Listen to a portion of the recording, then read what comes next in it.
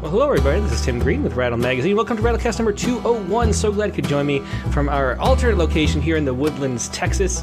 I have a totally separate studio set up, and it looks like it's working perfectly, so that's good news. Before we begin, I should say that Rattle's a publication of the Rattle Foundation, a 501c3 nonprofit working to promote the practice of poetry. We've been in continuous publication since 1995 and are unaffiliated with any other organization. We just do this because we love poetry, and I know you do too, so please do click the like button and share. Make sure you're subscribed. Ring the bell for notifications. Anything you can do to help poetry spread around the internet would be much appreciated. Now, we're going to start out like we usually do with our Poet Respond poet. And we have a wonderful poem from Sunday, Let's Kiss, by Angelica Whithorn. And Angelica is here right now. Hey, Angelica, how you doing? Hello. Thank you for having me. Yeah, it's a pleasure to have you. So tell us, before we, what inspired this poem? How did you end up writing it? It sort of combines a whole bunch of news stories at once, which is always fun to see. So where did the inspiration come? Yeah, I feel like whenever I write a lot of poems about the news, and whenever I do, it's never just one news story because it's never one news story that we read. It's always five at a time, scrolling through this. There's always more. So I find that a lot of my poems take little pieces of the news and kind of see how they can interweave and say more about our current events. This particular poem was actually inspired originally by a tweet. So there's a tweet about the orcas are actually taking down boats, and it says, what if we kissed while the orcas were taking back the ocean? And I love that line. And I sometimes find that tweets are like little poems themselves. So that inspired me. And as I read more news for the week, I kind of just added more to that original idea. Yeah, well, it's so fun to have. I mean, the news is so negative all the time, of course, for good reason, because there's a lot of negative things that happen, and because negativity sells newspapers and gets people paying attention to the news. And so combining it, though, to make it a poem, that has a sort of positive spin, even while we're being negative, is something that's different, and it felt really refreshing to me to read. Is that something you set out to do, or is it just that the course the poem happened to take?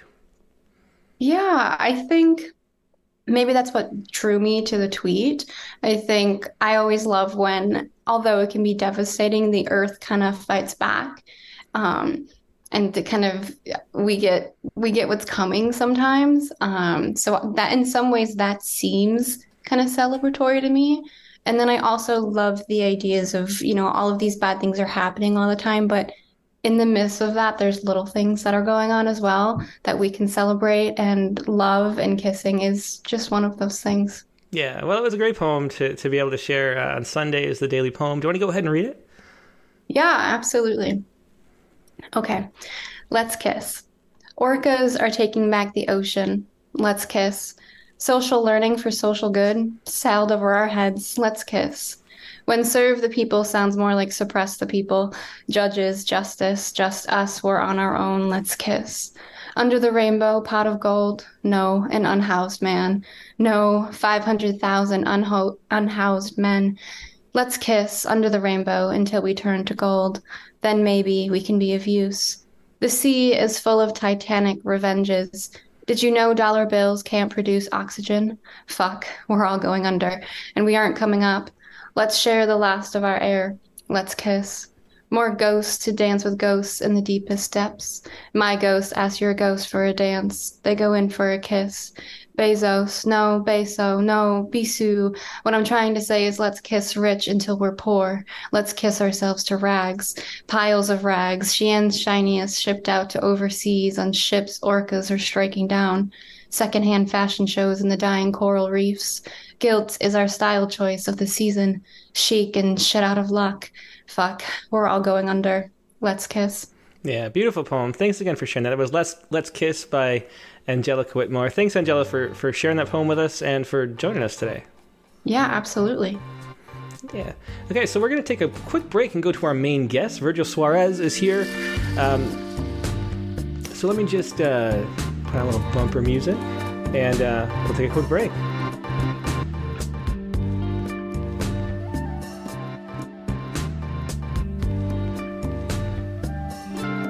And we're back. Thanks so much for your patience. Like I said, Virgil Suárez is Our guest today, Virgil was born in Havana, Cuba in 1962. At the age of 12, he arrived in the United States. He received his MFA from Louisiana State University in 1987. He's the author of 11 collections of poetry, most recently American Chernobyl, which is right here, a beautiful self-published book, which is something we're going to talk about, doing it that way. Let's see. He's been taking photographs on the road for the last 3 decades. And when he's not writing, he is out riding his motorcycle and down the blue highways of the Southeast, photographing disappearing urban and rural landscapes. His 10th volume home, the one right before this, was the Painted Bunting's Last Molt, and that was published by the University of Pittsburgh Press in 2020. He lives in Florida, and here he is, Virgil Suárez. Hey, Virgil, how you doing? Hi, Tim. Thanks for having me. I'm really excited to be here. It's my pleasure to have you. You know, I've been a fan of your work for a very long time. That Axiom of the Outsider, which is the last poem we're going to read, was published in the very first issue of Rattle that I'd worked on in 2004. So it's been quite a bit, but it's great to finally meet you in person. And also the poem has had, a rebirth, I guess.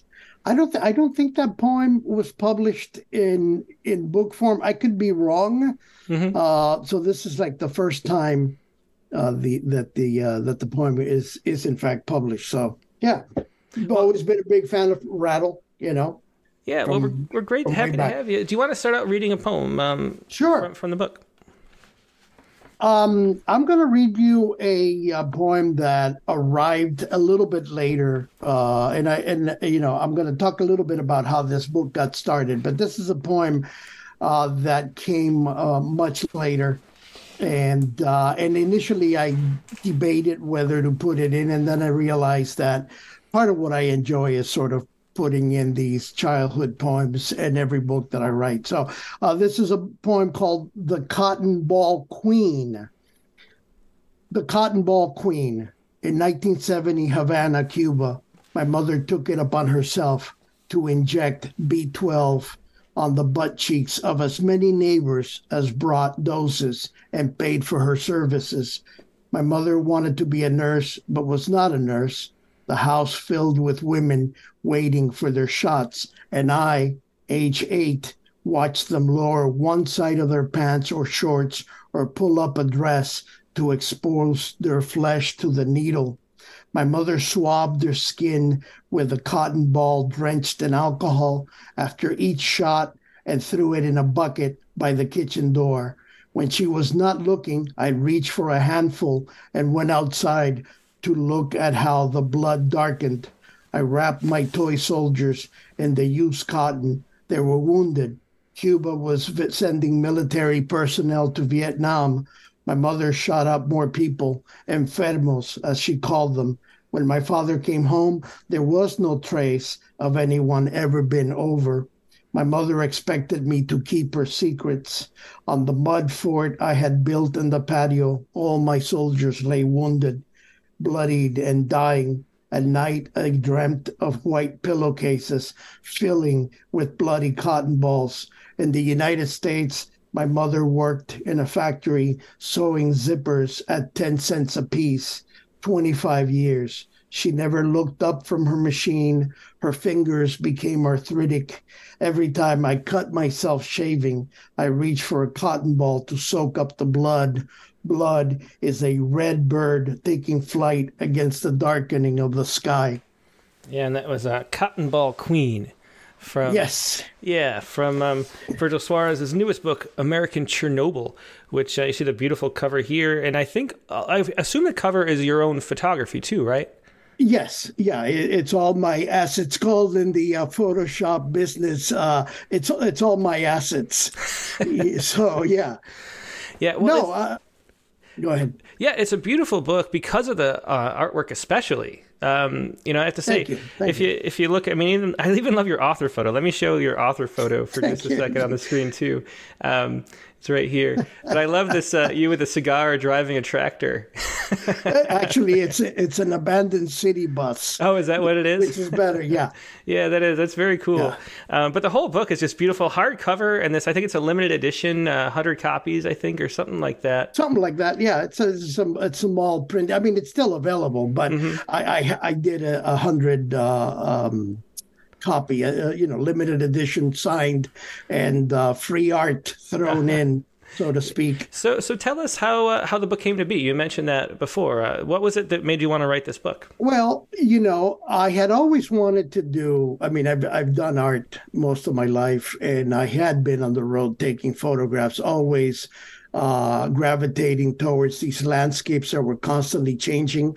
And since I ride a motorcycle, I normally stay on the blue highways. And that is just a technicality because I hate riding my bike above 55 miles an hour. So the only way you could do that is if you stay on the little highways. And off of those highways, you find a lot of what I call road gold.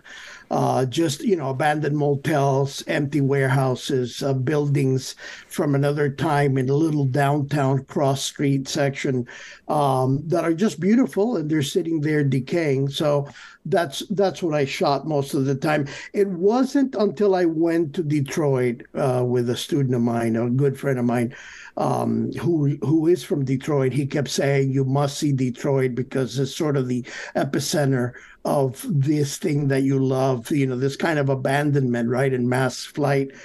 So finally, during the pandemic, we went and visited, and I was just floored, the level and beauty of these buildings that are decaying and that have been abandoned now for years, neighborhoods where houses burn down and nothing ever goes back up. So, and so I was doing the art, I was doing the photography, and of course I had always been writing poetry.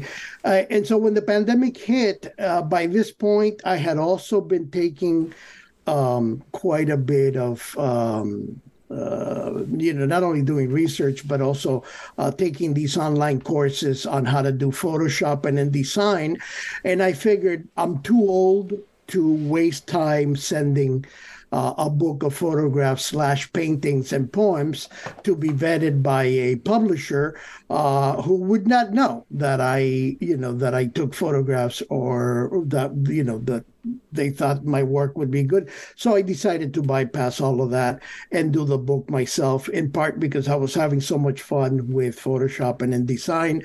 Also that I wanted to orchestrate some sort of personal essays in there, very brief essays, introducing each of the sections as to why I take photographs, why I do the art, and even the poetry, which is, what has kept me going all these years. So the book came about that way. Later on, as I think we left the 2016, 2020, I started to really think about the terrain, the American landscape, the political craziness that we had been subjected to. So I kept thinking of these horrifying things like the children who are still, by the way, being held at the border, being separated from their parents, and our inability to understand and remember on history and how we're doomed to repeat it. And so I started incorporating a lot of that. And eventually I named the book American Chernobyl because I thought this is kind of a general sickness that, of course, the book deals with what happened at Chernobyl, but it also deals with the after effects of a world gone mad, right? A world where, the last thing we worry about is the planet. And I think we're taxing the planet to the level now, like today. I mean, we are in St. Petersburg, Florida, and we didn't have air conditioning, and it was so hot. And I kept thinking, oh my God, whatever happened? What happens if we suddenly don't have electricity? We can't run our air conditioning. A lot of people would die, as they are dying in places like Texas. So I just thought I'd put it all in there, orchestrate my own graphics, my own layout, and I had quite a bit of fun. So I thought, you know what?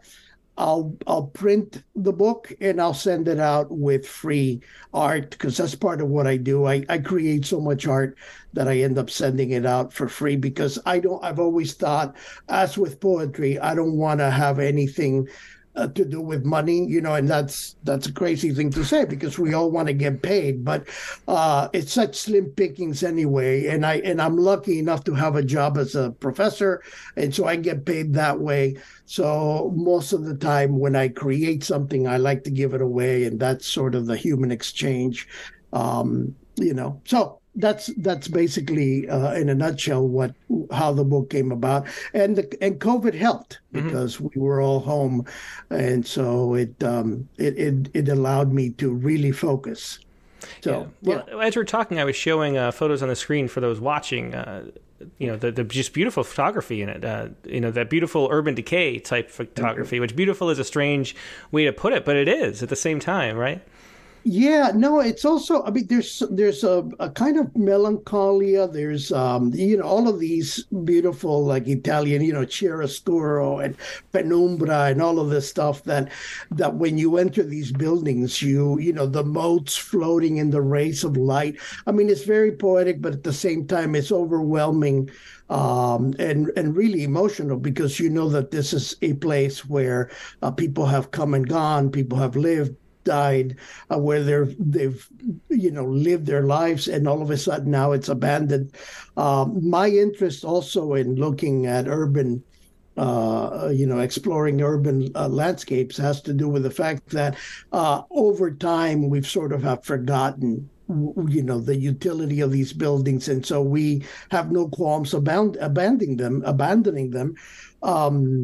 And so I always think, well, we discard these beautiful things. Like there is an old church in Detroit that these kids bought, and they've turned it. And I think it's part of a documentary you can watch. I don't know. You'd have to punch in Detroit church and then skating. But these boys bought the church, and they turned it into a roller skating, like a skateboarding type of place with ramps. And it's an amazing, combination of a beautiful old church and the need for these kids to be able to skateboard without getting harassed. And so it's something beautiful that is there. And so to be able to see it and photograph it, it's always an honor, I think, before they get erased, and then nobody will know. And part of my fascination is the masonry work, what happens when one day comes and we no longer know how to do that kind of work, and it's getting there already. So Detroit is the epicenter of these amazing old buildings from the turn of the century which are disappearing because nobody has any use for them. It's very sad, as opposed to what is going on in suburbia, which is these, eco-friendly kind of throwaway buildings that'll be part of a, mall at the corner, right? We don't have that kind of grandeur anymore about our architecture. So it's, it was something to do too, Yeah, well, I think a lot about that driving from Los Angeles to Las Vegas, which I do, relatively often. And, there's those huge seas of houses packed on top of each other, much bigger than anybody needs a house. And then you keep driving, and there's in the desert, there's just all these abandoned, buildings that just the cinder block is left, and, graffiti ever. There's a water slide park that's just completely abandoned out there too. And you just think of how time moves on, and we just let things go. And so documenting some of this stuff is really fascinating as you read through the book. Do you want to read another poem before we talk too much? Yeah, sure. I think we have the Sin Eaters next. The Sin Eaters, and of course it's got the Russian, which I could not begin to pronounce. So, the Sin Eaters. It takes the rogue Adam to finally speak of squalid conditions in cages, screams in the middle of the night, children crying for their ghost mothers. You don't know what cracks open in the dark, for it takes one atom to yearn for another, a collision so bright it blinds the first responders, the firefighters called to the scene, who rush in and feel their skin singe, their tongues parch with the poison of a new age. They do their job, they die horrible, excruciating deaths. Later, now the earth rattles under their feet. Mother speaks about eating sins, about the man who swallows truths. so that others don't go blind. Poets are used to gouging out their eyes, carry the weight of their 100 breaths.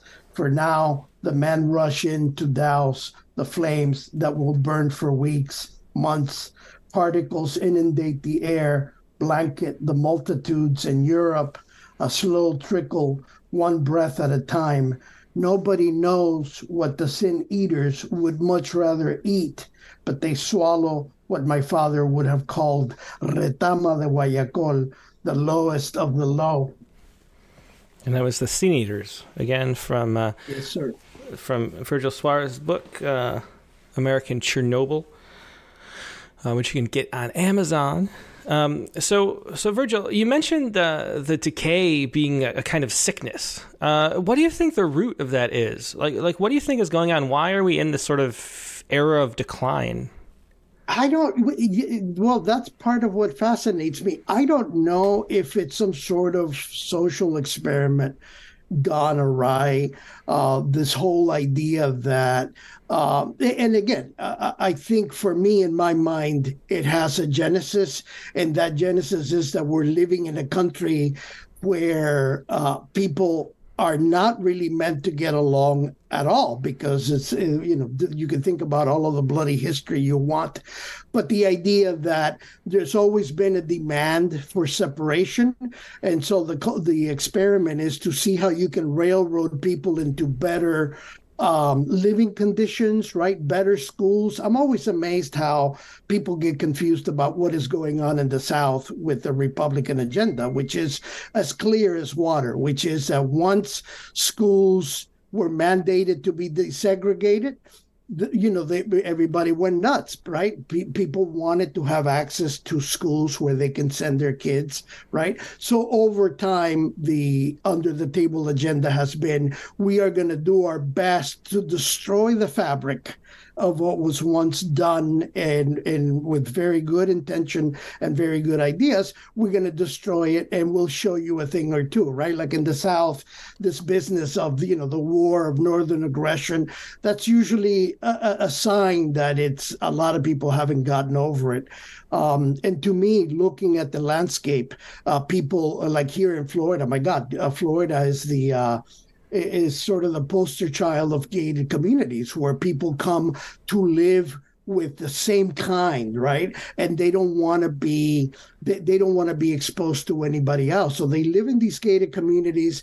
They toil the land. They break up the land to build these cheap, most of the time extremely ugly structures, which is fine for them. The Walmart, the Home Depot, and so they have abandoned their own lives in these downtowns, right?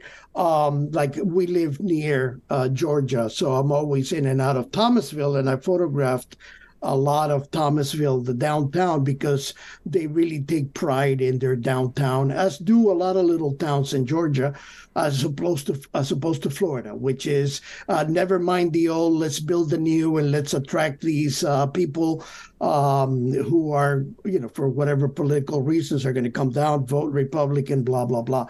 But they have basically obliterated the landscape, and they don't care. It's just like a washing machine. You just throw it out. When it's no longer useful, you throw it out. And so certainly in Florida, you feel it. I think in certain parts of Texas, you also see it, in LA, certainly. But these places that spring up in the middle, literally, of nowhere. And now it's what people want, right? This is happening a lot around universities. I'm sure you've seen it, where, they'll build these centers for young people to go and kind of shop and enjoy their lives, but everything is new, as if to say the new generations want brand spanking new stuff. God forbid they walk into an old building that's made out of bricks, So it's a kind of coagulation towards these places. On purpose, I think, and so the inner cities are left to the folks who can, who will fend for themselves. I remember LA. I mean, I grew up in LA from 74 until about 84. And you had these old, standard neighborhoods that people were not necessarily railroaded there, but you had the Mexican neighborhoods, you had the African American neighborhoods, you had the Asian neighborhoods, and everybody localized there. As opposed to a lot of white people who then, I mean, when I think of the term white flight. That was certainly the case in LA and places like Glendale and Linwood, where you had these workers that had come to do Firestone and Goodyear and a lot of aero engineering. And eventually they left because the cities were becoming much more brown and black. And those neighborhoods 30 years later, 40 years later have changed. So it's kind of a fascination with the way that we have conducted these social experiments in terms of what we think people want to live in. Like, who in their right mind would live on a zero lot property in these beehives, and Florida's full of them, where you are on top of your neighbor, as opposed to maybe I don't know, maybe in 2024 now, land is at a premium and nobody can afford acreage, right? Or maybe just a lot.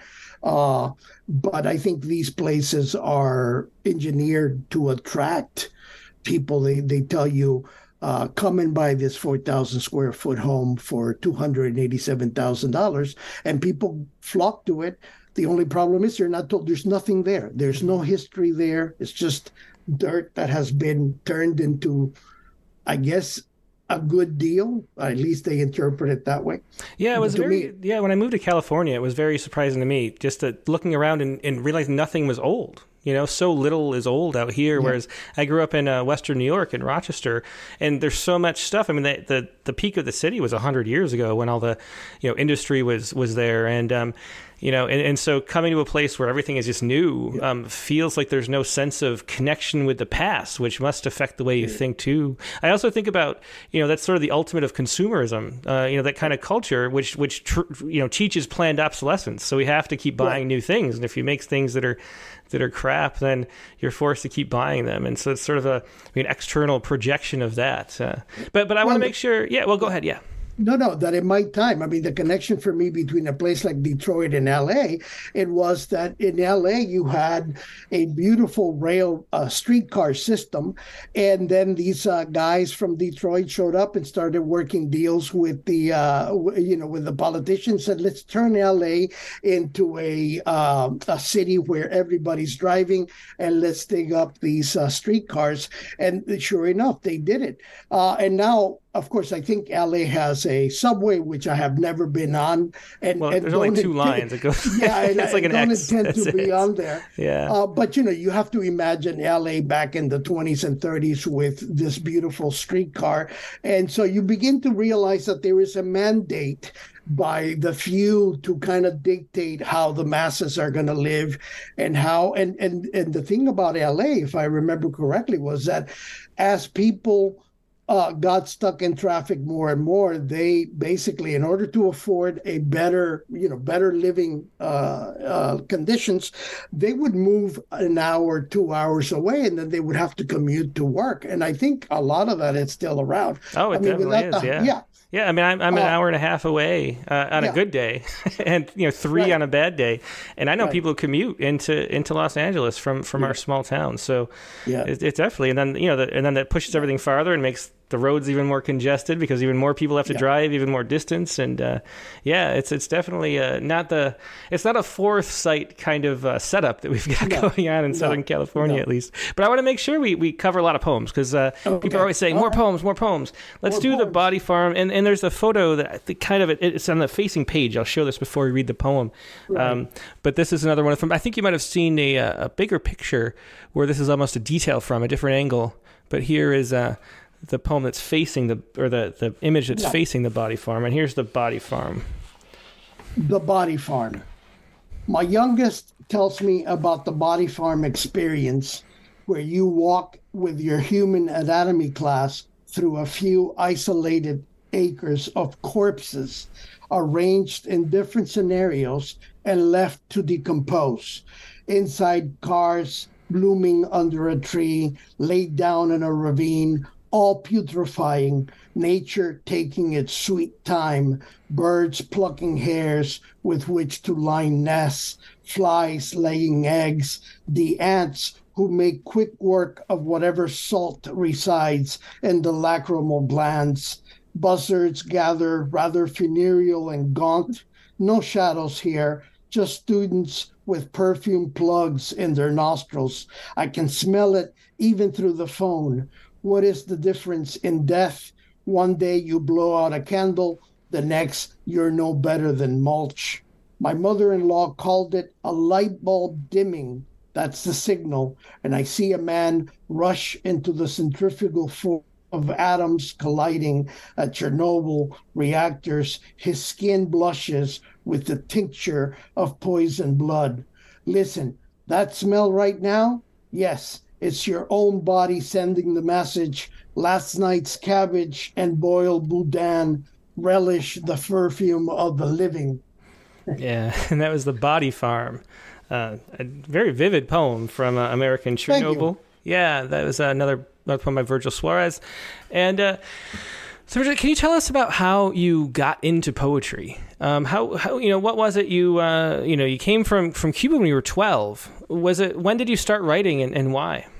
Well, that story in itself is kind of a horrifying thing, and I'll be very brief, but it tells you a little bit about what was going on in California in 1970. By 1974, I arrived, and I distinctly remember going to my first round of classes. My mother had basically dressed me in a three-piece denim suit, if you can imagine that. And so my very first official class in the seventh grade was physical education, which I knew nothing about because prior to that, I had never done any kind of physical education. And I didn't speak a word of English. So I found myself being pulled into this locker room and then be made to strip naked and then be made to shower. And I had no idea. So I always thought, I always think of, oh my God, you can probably refresh my memory. The Death of the Ball Turret Gunner. Who wrote that? Randall Jarrell.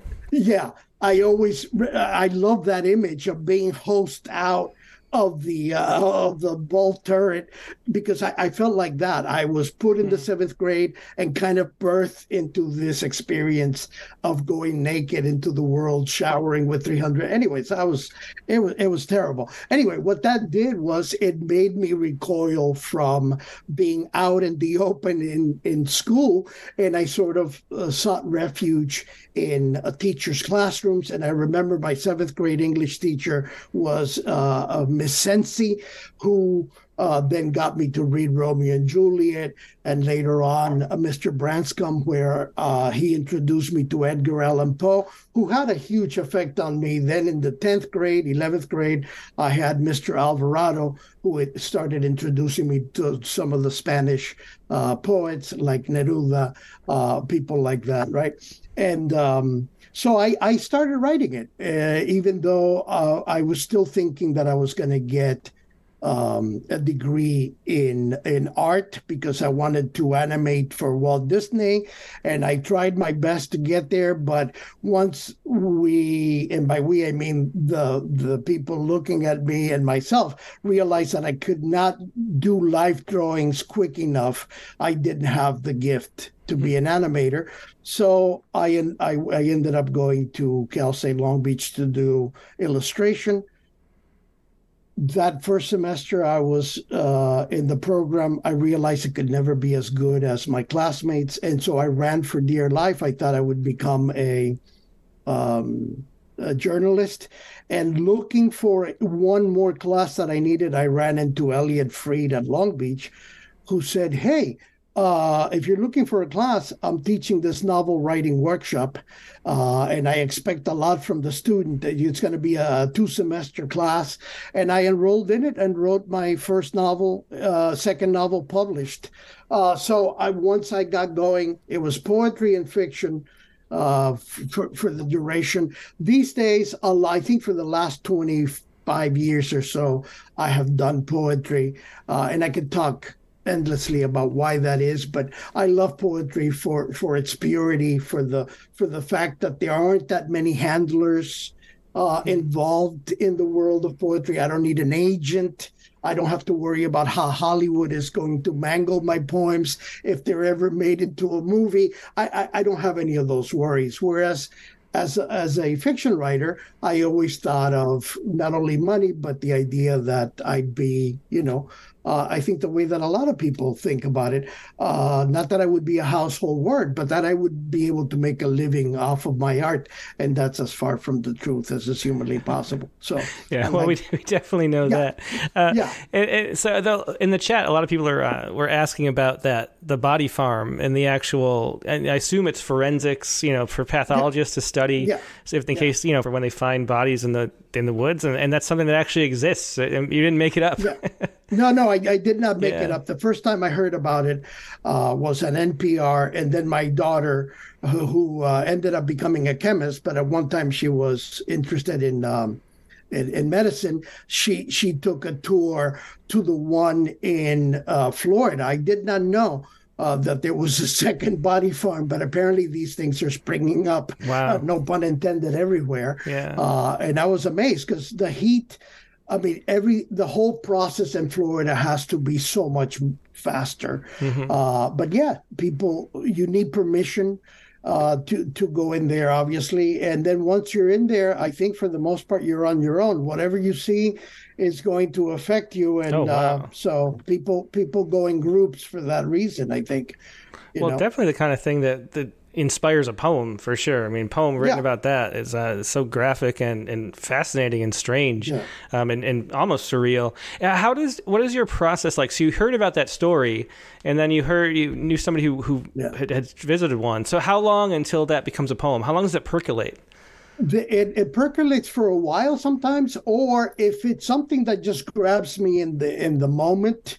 And I think this poem came fairly fast for that reason. I already knew about the body farm, but what brought it back was my daughter saying, "Oh, I went there," and I go, "Oh my God, I can't believe you." I mean, I'm jealous, but by the same token, I think, "Oh my God, she's so young, and to be exposed." I mean, I'm not sure I would go to such a place, but it's the kind of prompt that I think about, and then eventually the words start piling up and the images. I remember one of the images that I kept working was the ants in the eyes, and I kept thinking, but what about the eyes? What about the eyes? And I thought, what if they are attracted to some sort of saline and the lacrimal glands, right? So I thought, okay, lacrimal glands, I've never heard of this. So it's words in combination that end up exciting me, and I have to use it, So yeah, that's how most of the poems come. But it's a matter of layering in until I get it just right. And some poems, I thought the poem was a little bit kind of down and out. So the realization, and this was partly true to life, right? I'm sitting here writing a poem about human decay, and I've had, I don't know, cabbage and some sort of beef. And so, you burp or you fart and you smell, and then you realize, oh, it's the body letting me know that it's kind of still alive, and that's a good thing, right? Yeah, well, definitely it's better than the alternative. It's compared to the alternative, horrible. Yeah, well, it feels to me like your poems spring out of music a lot. Some people have already mentioned how musical it is hearing the poems, and there's a sense of rhythm. It feels like you're one of the poets that the rhythm draws you through the poem. So how much does that come in the first draft, and how much comes in the revision process? I think, and I've done this most of my life, I tend to write with music on, or I tend to write, to compose with music on. During the pandemic and beyond, I rediscovered what is it? Sun Ra Orchestra. Somebody that initially, when I was younger, I listened to and I go, this guy is not well, right? But later, I've discovered the fact that I can go on and on and on, and it does wonders for my ability to connect words. So maybe some of that triggers in, right? I've always been horrible at iambics, at meter, at rhyme. So I've stayed away from it. And I tell my students, my number one horror story, thinking about the job market and all of that, is that I go to an interview for a job and I do great. And as I'm walking away at the last minute from the board, somebody in the audience says, wait a minute, not yet. I need you to scan these 5 lines from Shakespeare and put the accent marks. And then I wake up in a sweat because I think, oh my God, I don't know how to do any of that. So I do depend on the also repetition of reading it aloud, reading the stuff to myself. Sometimes I record the poem and then I listen back, and it helps. But I don't go seeking the musicality. I think it naturally, either because I'm listening to music while I'm composing, or because I do love sort of the sing-songy nature of English. That it kind of comes natural, Yeah. But if you ask me to scan a poem, my own or somebody else's, I cannot do it. Well, it's funny you mention that kind of dream, because I had a dream last night. I got the next issue of Rattle came, and every third page was black and gray and kind of mushy, and I skipped and and too small to read, and I was like, oh no, and there's I don't know. So I guess that's the difference between the editor and the writer's desk. But well, if anybody has any questions for Virgil, please leave them in the chat windows either on Facebook or YouTube. But let's hear another poem. All right. Virgil. You're keeping me going here. Yeah, we're trying to mix the talk and the poems. Here we go. It's coming. The next poem. It's a graphite? Oh, actually, yeah, the next poem. Last year was very tough for me because certainly a little bit before the pandemic, but certainly during the pandemic, I became very good, close friends with Michael Rothenberg, who was a kindred spirit, who brought a lot of energy to our conversations. And then he passed away last year, and so we miss him greatly. And this poem I ended up dedicating to him. This is called Graphite, for Michael Rothenberg. In school, we used the standard number 2 pencil, sharpened into a needle tip, or we scratched it on sandpaper to smudge our art into submission. But graphite in the hands of progress transforms into a sign of impending destruction, like Hansel and Gretel's breadcrumbs trailed behind to find our way back. But there is no return once the coil bursts. And a nuclear reactor, graphite moderators of neutrons, fission, friction, water, steam, what fuck else can go wrong, thus, and pop goes the weasel, or rather boom, then fire, then poisoned air, wafting over the landscape, turning matter into mush back into dark water, upon which, if you catch your reflection, you see a boy drawing a self-portrait on the whitest paper, so white, in fact, that most go blind.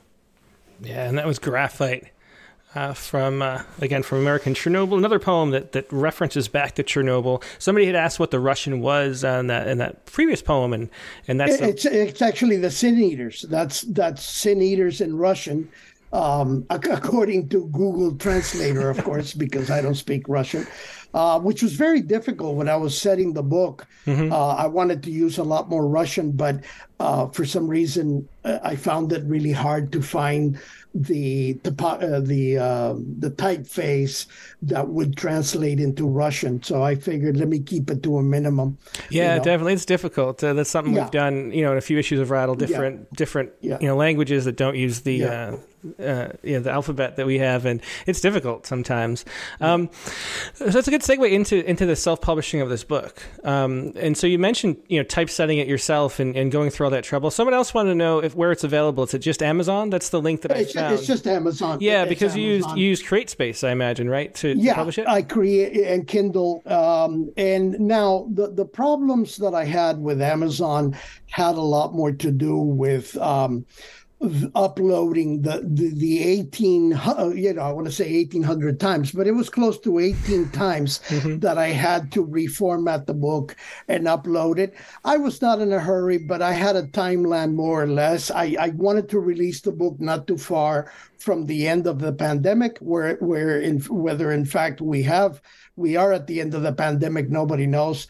But I wanted to release it. I wanted to do it myself. I wanted to put a lot of myself, not only the photographs and the art, but also the poetry. I wanted to have a conversation. And I had always wanted to do a coffee tabletop type of book. So when I went looking for the formats on Amazon, this format popped up, and I thought, oh, great. Now, the problem was, how do I make the art and the photographs were very easy to set on the page. The poems were a little bit much more difficult because suddenly you have a lot more space. So you have to ponder, do I break the poems up into columns and put 3 columns on a page? How do I do it?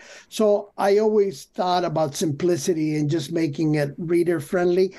The other thing that I wanted to do, and that's why I like the larger format, is my eyesight is going very quickly. So I wanted to be reader friendly to all sorts of people who are either myopic or have issues reading. So I wanted to do larger text. And I wanted for the work itself, both with art and photography, to stand out in that way. So I opted for the large format. The standard for poetry volumes is 6x9, which I think is perfect. And that's why there are so many poetry volumes that are the standard 6x9, because it's perfect. But then it doesn't allow you to play around too much with graphics.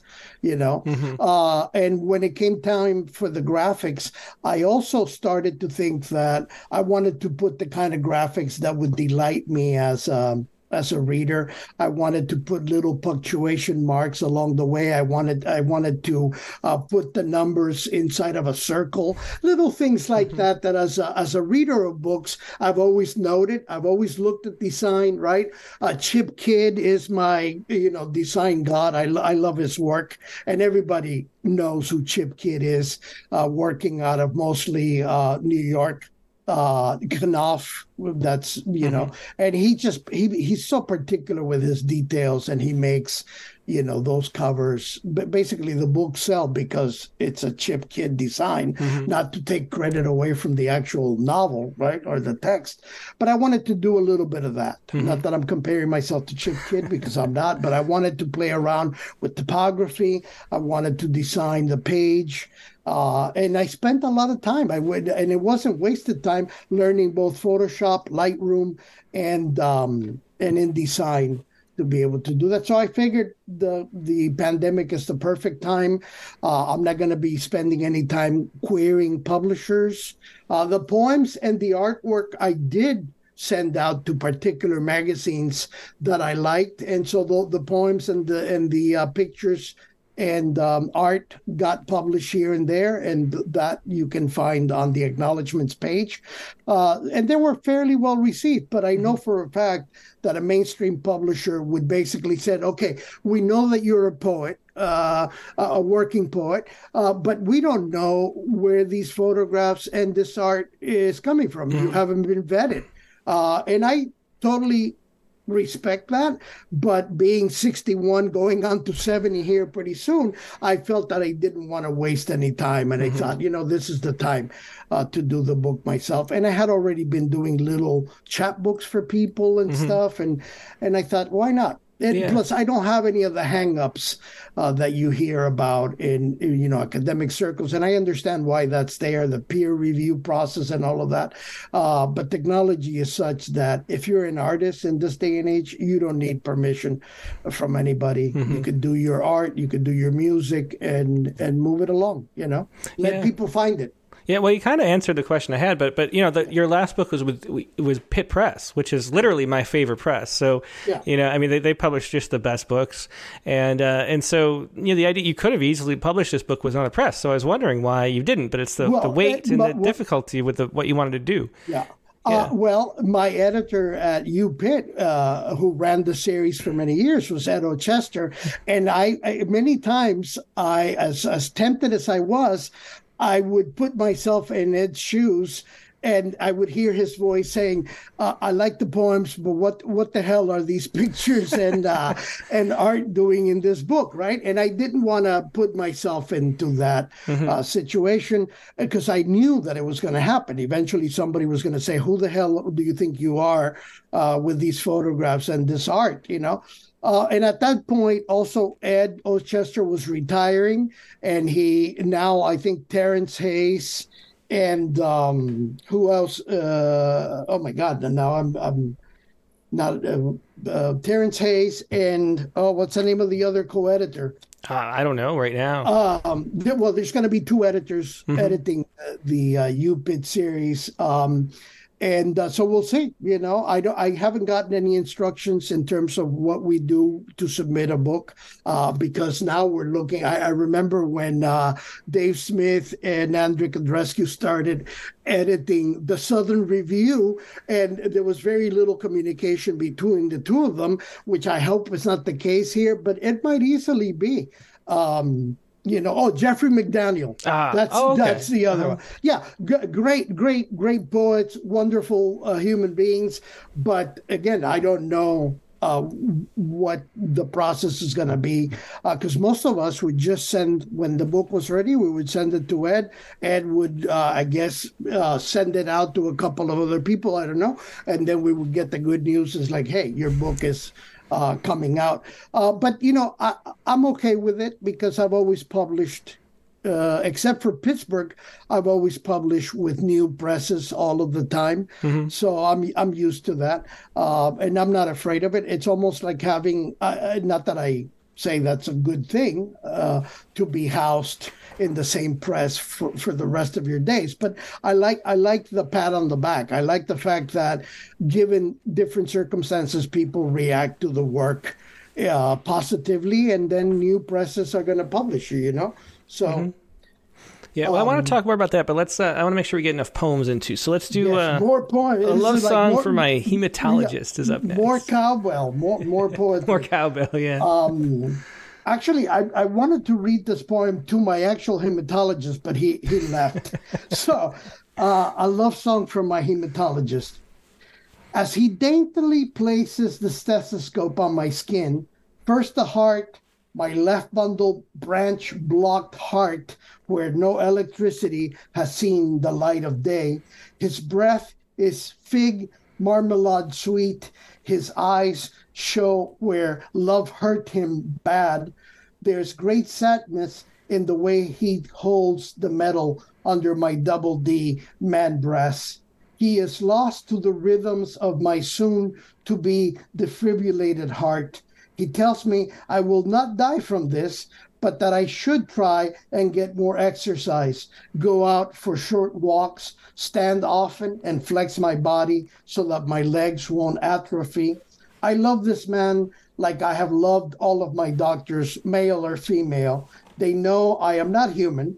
They can feel it but don't say it, and I appreciate the confidence by which they pretend that I am already dead in their hands, a familiar ghost they've come to depend on, as if I often ravage their ears with my own stories of excess, or how the first responders at Chernobyl rushed in with all their power only to become fireflies in the night, flashing their nuptial invitations in the dark of fields. The human body feels terror first in the hair follicles, or at least that's what I feel when I look in the mirror and catch glimpses of my 60-year-old self. How we got here, I do not know, but I can tell you it's been a wild ride. First in the dirt of Havana, then later in the cold of Madrid, and now in the humidity of North Florida, where the birds are falling dead from the skies. I can tell he is done he tells me I won't be dying today, and I kiss him on his lips. That's great. Love that ending. That was a love song for my hematologist, again from American Chernobyl. And if you don't mind, can we talk about the economics of using CreateSpace? Because the first thing I think of, you mentioned what Ed Ochester might think of with the pictures, but I think of how much a book like this would cost to make as a publisher. Because the cover, the color, every color signature adds about 50% to the cost of the ink, and then the hardcover and the overlarge size, it's pretty expensive to make for a book. Which if I was running UPIT, I would question that just for that, and I'd say if you want to shell out some money to pay for it, I'd publish a book like that. But not my own dime, because it's just a lot to put up up front for a high quality book like that. So how was it like how does that work on CreateSpace? Once I started to research the different formats, and you do get a kind of a schedule of, depending on the format and how many pages, right, and whether it's hardcover or trade paper. CreateSpace gives you a breakdown, or KDP actually, because it's no longer CreateSpace, it's Kindle Direct Publishing. They'll tell you exactly how much the book has to sell for in order for you to, also depending on the breakdown. And I'm going to be completely transparent here. This book was actually meant to be priced at $20.99 because I didn't really want to make any royalties on it, but because of some flaws of the early designs, for some reason the cover went through and it stuck, and so every time I tried to upload the body, it wouldn't let me do it. And at that point, I had started with $24.99, which is where it stuck.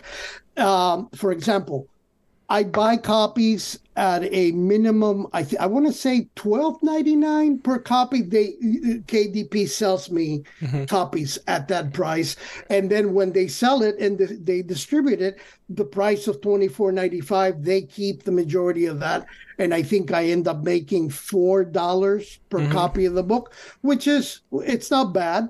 But what I like about it is the fact that I don't have to keep overstock in my garage getting ruined. The fact that I can mail copies to people directly through Amazon, and the beauty of it is that I can either pay the $24.99 myself, or I can buy copies at $12.99 or whatever it is that they sell it to me, and then distribute that way. So it's a little easy, but over time, in particular, once you start looking at distribution in other Amazon territories, eventually the royalties begin to disappear, and Amazon ends up keeping most of the money, which again, as an exercise, as an experiment, I'm okay with it. The other reason why I went with them and not with somebody like Blurb, with whom I had published a lot of chapbooks before,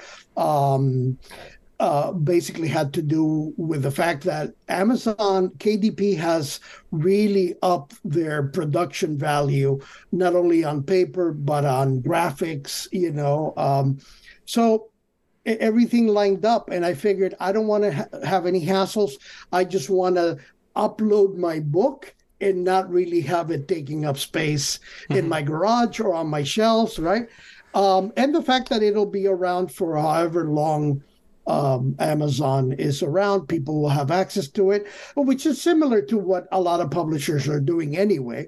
But I just wanted, the impetus for this was I wanted to do the book my way, and I didn't want to spend any time querying around for a publisher. I mean, if I were Francis Bacon, Taschen would be doing my book, right? Of course, I would be dead, but Taschen or some of these amazing book publishers. But I'm not Francis Bacon, and I'm 61. I need to get, move it along, little doggy. So I decided to take matters into my, and I'm very pleased with the way. And at the end of the day, also that, again, like I tell my students, check your expectations at the door. I know for a fact that as much poetry as I have published in the last 30 years, I have maybe a total of 150 to maybe, if I'm lucky, 300 devoted readers. So a limited edition was perfect. And the fact that I had enough art to be able to send a free art sample with the book, signed, number, that kind of thing. So I really enjoyed that, Yeah. I like that. Do you have any, I've always felt that it's just so convenient on that Amazon platform. I mean, so I've been tempted to publish books myself there. The only downside is having to work with Amazon. Do you feel the conflict there of Bezos, like we mentioned in the first poem today? Yeah, there are a lot of conflicts there, but to be quite honest and kind of, I'm glad I didn't deal with anybody at Amazon. Yeah, you feel very much like you're dealing with a computer, which in this day and age, it's fine with me. I didn't talk to anybody. I designed and formatted my book. I got the format from Amazon, the specs, and I uploaded the book, and off it went. I mean, they do claim that they have actually people looking over your book. I'm not convinced, because the book does have a few little ticks that I still need to fix. But yeah, it was kind of an automatic flow, and I kind of like that, because all of it came together for me, and I figured, yeah, well, if I don't have to deal with another human being and just upload that was perfect. Yeah, and there are a lot of benefits to having it print on demand too. So you don't have the big warehouse. Even Amazon, they have a few books printed and then print more as they need them.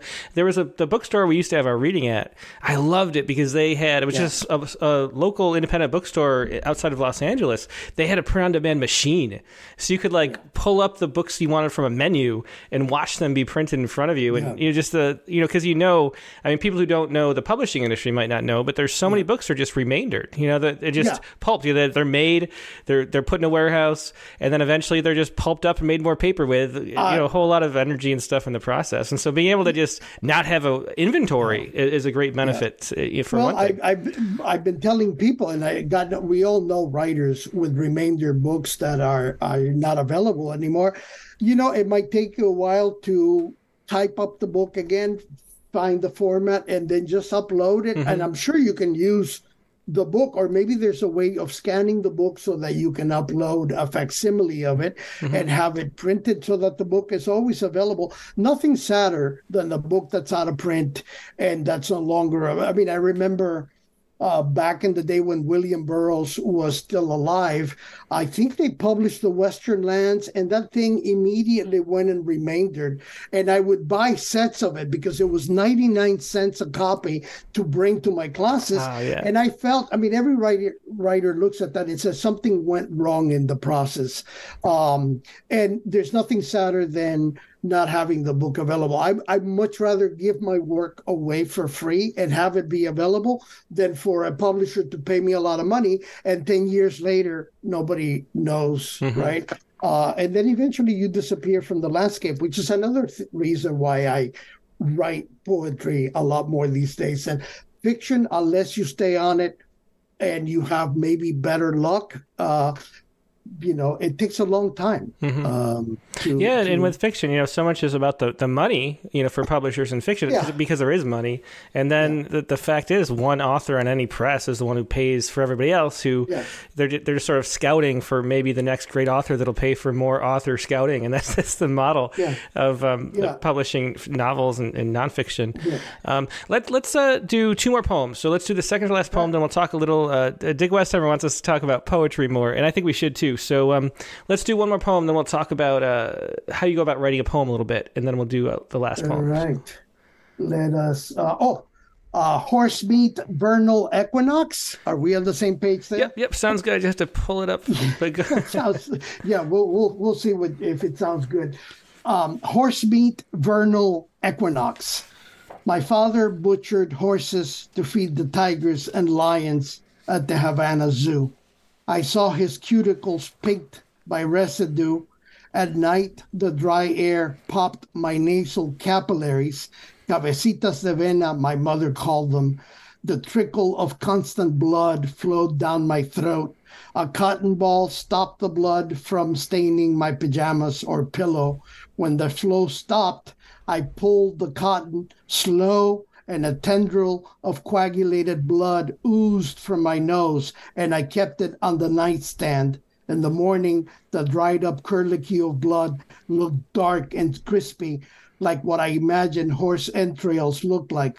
Horses with ticks gorging in their ears, mosquitoes and flies tormenting my father and the other butchers. Yes, we ate horse meat, which my mother made into tasajo and served over boniato blanco. We ate what my father brought home. At sunset, we watched the sky blush with orange, yellow orange. The cigar smoke wafted in the humid air. The frogs jumped in the cool porch tiles, green spots by the windows. The crickets and fireflies buzzed in the grass. Sometimes the only place to be is right where you feel the weight of sleep taking you down, a river darkening in the light. And that was Horse Meat Vernal Equinox. And then we have another facing photo I'll show while we have this page open. Another one of those beautiful urban decay photos of what might be a grain silo or some kind of... I don't know. Yeah. It's in Georgia. It's in Thomasville, Georgia, and I've been going to photograph it every year for the last 18 years. And every time I go, I'm delighted that it's still there. Because, again, you look at something like that, and it's a nice historical... walk back, right? Like, what is this? What was it used for? Right? Why is it still here? Mm-hmm. And yeah, it's one of the places that's sort of a sanctuary for me, and I'm glad it's still there. Yeah. It's just so interesting to have a connection to the past through time like that. You know, the past doesn't go anywhere; it just sits here changing, and it's interesting to connect to that. And it's a really beautiful book to flip through for that reason. Thank you. The question Dick Westheimer asks, he says, "Can you talk about the poetics of these? The voice that moves all over the place, homing in on an ending." And the voice does seem to be key in your poetry. So how do you come to that voice, and what do you think of as the voice of a poem? I think it's the voice that I've developed all along, my speaking voice, the voice that I hear reading the poems when I'm working on them. It's the voice of both the adult and the child simultaneously going over the language and figuring out how I'm going to partition the stuff in the past with the stuff that matters to me in the present. And, you know, when we talk about style, maybe we're also talking a little bit about voice, and it's an important element, because not that I want people to hear a poem and say, oh, that's got to be a Virgil poem, or, you know, the way that, for example, Billy Collins, people know when they're hearing a Billy Collins poem or a Mary Oliver poem or what have you, right? You begin to focus on that voice that is going to guide you through these words that you're putting together. And for me, the voice has always been kind of easy to tap into, because it's sort of my childhood voice. It's the voice in my head that walks me back through. Mm-hmm. And more often than not, when I think of an image, it's often that voice that begins to connect the words that are going to take me through whatever the poem is about. And then the adult voice often is the voice that surprises me about something about the ending, you know. Mm-hmm. So yeah, I mean, I don't know how you develop a voice other than, you know, you work on your poems and you read them and you get used to that voice in your head that's speaking while you are writing, because that voice is always there. It seems it's not going to go away. Do you think of that voice as speaking to someone else, or is it speaking to yourself when you write that? Do you imagine the audience? More often than not, I believe that I am actually speaking to myself, which is, you know, only poets can get away with this, because I do find myself more often than not, I'm recording my voice on my iPhone. And so I am literally talking to myself in the car about ideas or about things that I'm seeing, right?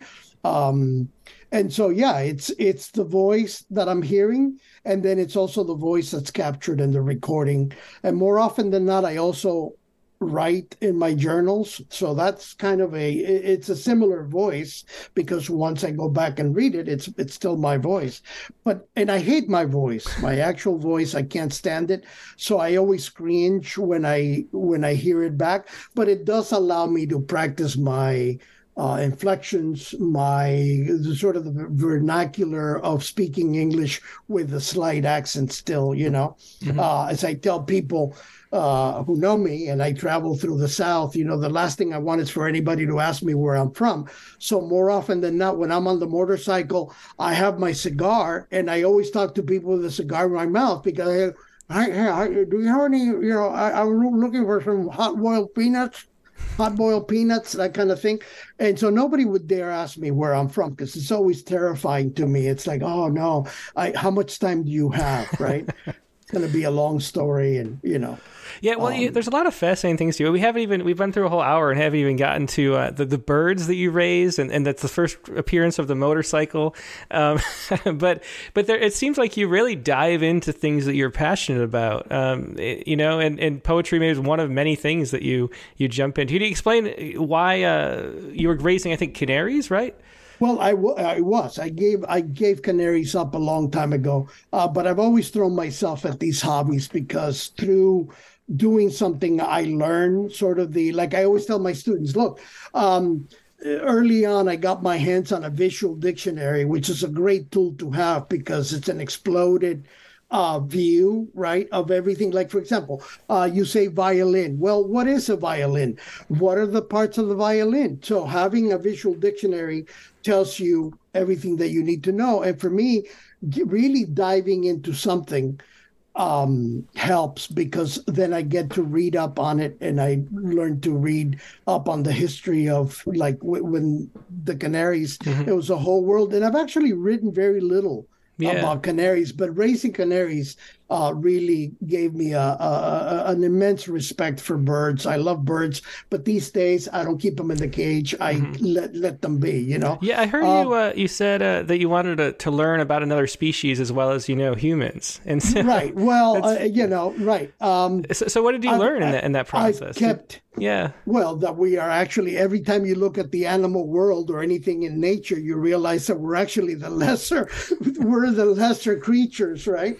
At least that's what, with all of this ability to think and rationalize, we're really detrimental, right? We are a plague. I mean, you can listen to George Carlin on this. He explains it a lot better than I do, but we are scourge. We are the way that I look at it is we're fleas on the planet, and eventually one day the earth is going to just shake us off. And I like that idea. But I mean, I like nature, and I like fauna because fauna and flora because I like looking at sort of that mystery. Like I was in Guatemala not too long ago, and I was looking at a book of hummingbirds, and I realized that there's a hummingbird called the black crown coquette. And that alone, I mean, I saw the picture, but the fact that somebody went out of their way to name a beautiful hummingbird the black crown coquette. And I understand the black crown because it does have a black crown, but what triggers me is the coquette. What is it about this hummingbird that would be deemed coquettish? So and that's how I look upon subject matter, right? I stumble upon something and I just cannot let it go until I exhaust all these questions that I come up with. The other thing that helps, I was going to say, is living in Tallahassee all these years. My wife and I arrived young. We raised 2 children. To me, it was never the ideal city. But over time, I'm glad. I mean, I called it Shit City. I still call it Shit City every once in a while because to me it is. I grew up in LA. I love big cities with a lot to do, but it's a kind of it's out of the way little town. Of course, it's the capital. But what I've come to appreciate is the gift of time, the fact that there is nothing going on other than, for example, when Mickey Faust, which is this amazing theater troupe, they perform. I mean, there are certain things, right? We go to concerts and stuff like that, but normally it's not like LA or New York where you could literally spend every hour going somewhere and feeding your head. I like the fact that I'm in the woods, it's quiet, and I'm there to work. Having already lived in the bigger cities, I love that quiet and solitude, right? Yeah, that's why I moved up to the mountains myself. Yeah. Yeah. Let's do one last poem. We're about out of time. But do you want to do, you had Grist, or is it Gristle? Yeah, Gristle, or you had Axiom of the Outsider. Which one do you want to? Yeah, no, let's do Axiom of the Outsider. Okay. And, to plug Rattle, right? I mean, Rattle has always been the kind of magazine that it's been very supportive, not only of young poets, people who are starting out, but the fact that, it is a landmark. And over time, even though, in my case, for example, every few years, I think this poem might be good for Rattle, or I'll send Rattle. So the fact that you guys are still around providing a venue for a lot of young writers is fantastic. So I'll read Axiom, and it's short and sweet. So if I could just find it, it should be page 95. 95. Okay, I knew I had passed it. Yes. Axiom of the Outsider. Sometimes you surrender to your destiny, a scratched, torn cardboard suitcase, black as your shadow, places where travel seems uncertain, these dead-hour porches, parasols snapped shut like the lips of your dead lover. What hardens in you keeps you hungry, though your tongue can no longer taste bitter coffee or recoil from a salted cracker. These are, in fact, the last days of your spent youth. Look at the tattered map if you must. Those lines converging can only spell trouble. The road ahead turns as dark as your days. Yeah, and that was Axiom the Outsider, published in Rattle number 22, which was actually the first issue of Rattle I worked on, so quite a while ago. There you go. And great coming home for that poem. And then another one of these beautiful photographs next to it of the urban decay. Once again, the book we're talking about today was American Chernobyl by Virgil Suárez. And thanks so much for being a guest, Virgil. It's been great talking to you and sharing this book. And it's really an inspiration, I think, to people that you can self-publish this way. There's a stigma on it, but you put out a beautiful book, and I think people are going to see that and maybe learn that they could try it too. Yeah, well, what I like to tell people is I've got nothing to prove. I mean, you read the work, you look at it, you either like it or you don't. I think that's usually the immediate response when somebody looks at a painting or a photograph or reads a poem. Do you like it? That's fine. If you don't like it, then move on. Plenty of others out there practicing the craft. So, I'm very proud of my efforts with this book, and I really love it myself. It pleases me first and foremost, and then if it pleases somebody else, even better. Mm-hmm. Yeah. Well, thanks for being a guest. It has been fun talking to you, and I appreciate it. And I hope we get to do it again. Everybody, take care. Definitely, take care. Bye-bye. That was today's guest, Virgil Suárez. Of course, his newest book is American Chernobyl, which you can find at Amazon.com, because it's published there. So people were asking about that before, and that's where you can find it. And so go ahead and follow that link to it. And now it's going to be time for open lines, and I forgot my normal screen, but I can share it this way. We can put this up right here. Email your poem first. If you want to share a poem to Open Mic, that's openmic@rattle.com. The prompt for this week was to make a mixed media poem. So you might be emailing me something more complicated than normal. But I will then go and... I will invite everybody in just a second. I think this screen... There it is. All right. So I got the invite link. I'm going to put it on the chat windows. If you'd like to join us, just follow the Zoom. You'll be on the Zoom just like Virgil was just then. But... if you'd like to sit tight right where you are and watch the poems and enjoy them, feel free to not leave. Just stay on the YouTube or the Facebook. But if you want to share a poem, go to the Zoom, which I'm pasting in the chat windows right now and pinning to the top. And then email your poem to Open Mic. That's openmic@rattle.com, so we can show it on the screen as we share the poems. And I'm going to be right back after a really quick break with more Open Line.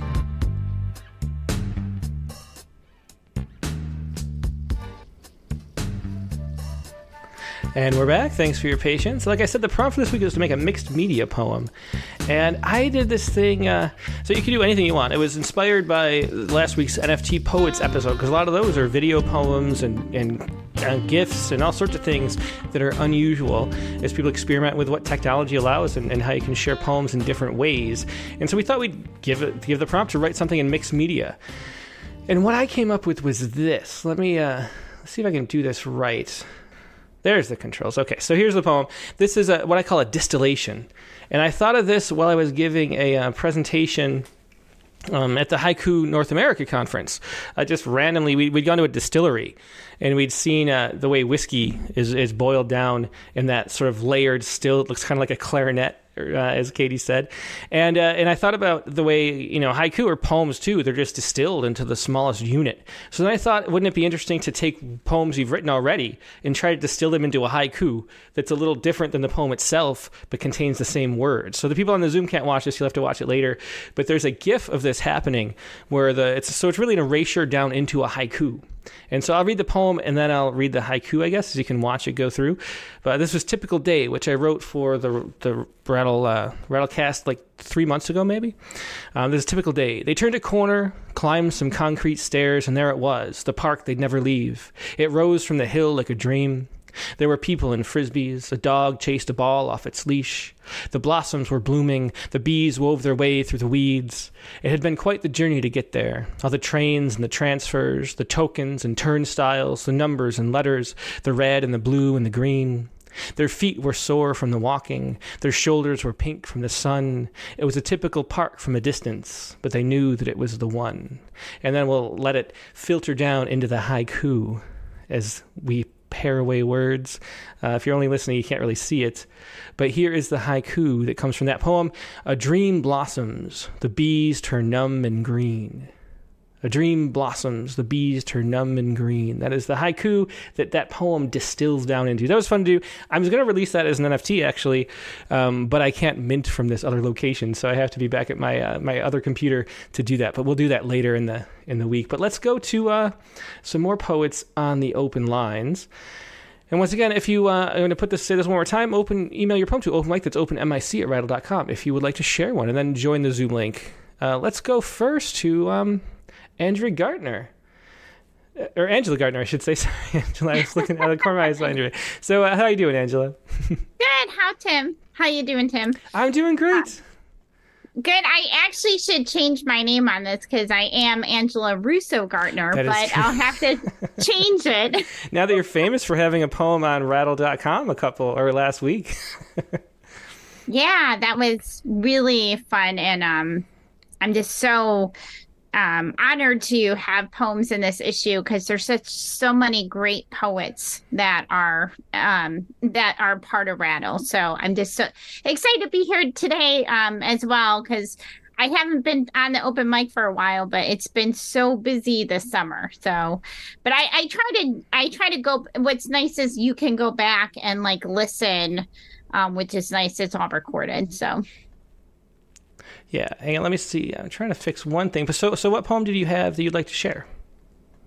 Well, I'm not as cool as everyone else. I'm excited to hear, everyone's cool multimedia stuff. But I'm going to it's actually a Poets Respond poem from like a week ago, but I think it's still relevant. It's about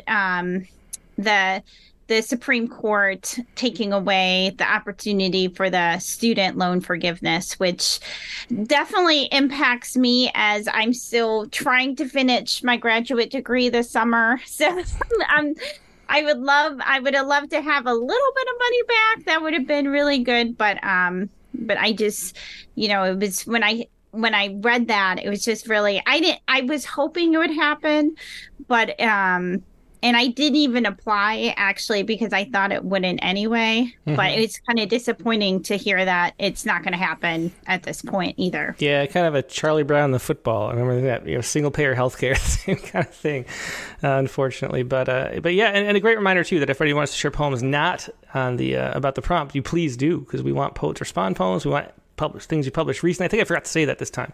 So you don't have to have a prompt poem. Anything you want to share is great. And let's hear this one. What I could have bought with my student loan forgiveness. Go ahead. What I could have bought with my student loan forgiveness.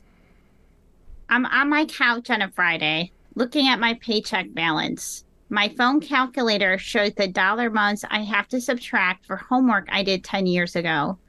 I'm wondering if I missed the box to check for first to be legacy student status when I applied to the college scholarships. My 16-year-old has almost finished his driving lessons. A car we promised has 100,000 miles with the check engine light on. The private school recruiter asked us to fill out financial papers. There wasn't enough zeros after the comma. Smoke from the Canadian wildfires has dissipated. The 2 fans in my living room circulate the dry heat as blades in the air conditioner has stopped working. The degree gets higher. I'm sweating as I look at my bank account. Someday I will die, but I hope the money I owe in loans won't follow me down in my grave. Yeah, great poem. Thanks so much for sharing, Angela. What I could have bought with my student loan forgiveness. Yeah, always a pleasure. Great seeing you again. Always a pleasure. Have a great day. Yep, Thank you. Thanks, you too. That was Angela Gartner. And now let's go to... We have 14 people on the line, and so we're going to have a 1 poem minimum, or I guess minimum 2, but a maximum of 1 poem. Let's go to Carla Schwartz next. Hi, Tim. Hey, Carla, how you doing tonight? I'm doing well. And I sent you a link. Do you know how to share video on Zoom? Or would you like me to do the sharing? Let's see. Well, I can just play it, which probably works better. Okay. But is that better if you share it? I mean, it's fine. I could do that too. There's definitely visuals associated with it. So you know what happens when you share a video on Zoom, just as you're sharing, on the bottom it says optimize for video. You want to make sure that you have that set. And then for this one, just to save time, I would do it in 2x speed and put the CC on, and you'll get what you need. Okay, let me see if I can. And I can do. Okay, so I'm just going to play it. All right, but do it at 2x speed. 2x speed. Okay, and then put the closed captions on. I can do all that. Okay. Right. And now, so introduce this. So okay. What are we sharing? This is a poem. This is not a new poem. I wrote this poem, and it's in my first book, which is called Mother, One More Thing, and the name of the poem is called Shrimp. And I performed this poem in Natick in 2015, Massachusetts. And this woman who was a graphic designer said, "Oh, we have to do this with shadow puppets." And so she, and we collaborated, and she designed these shadow puppets, and we put it together. And this is the video of that poem. And I do vocals with this. It's all vocalized, improvised, and also the piano is also improvised. We lived in a slab house, shingled and dark. We were renting back then. Mommy painted us.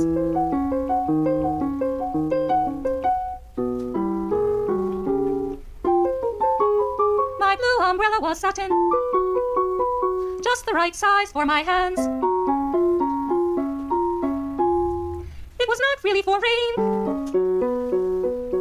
more a parasol. Powder blue umbrella in hand, I started to cross the street to Gina's.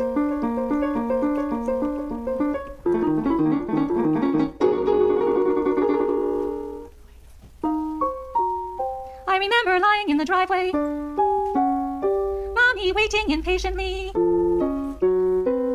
for the ambulance. That took forever. Then Mommy holding my hand, then the wheelchair. The hospital, the teeth shaken out of me.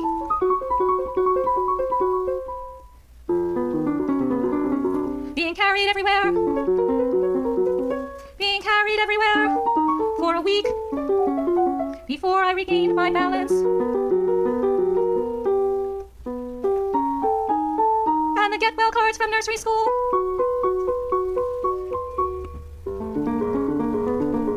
Later a visit to the doctor, supposed to check my hearing, who put his hand so deep I had to bury the memory.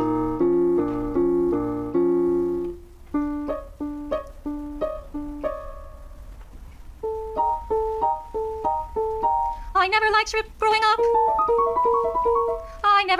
growing up. thought it was because Mommy only cooked it frozen. And it smelled like a frozen toilet. I thought it was because Mommy only cooked it frozen. Later, Mom said I used to love shrimp. Later, Mom said I used to love shrimp when I was younger. And that the day I was hit by a car, I threw it up on the driveway. And after that, I wouldn't eat shrimp again. It was a long time before I knew shrimp didn't have to stink. I never told Mom about the bad doctor. I never told Mom about the bad doctor. By the time I remembered, I knew what it smelled like. And I didn't know what I remembered.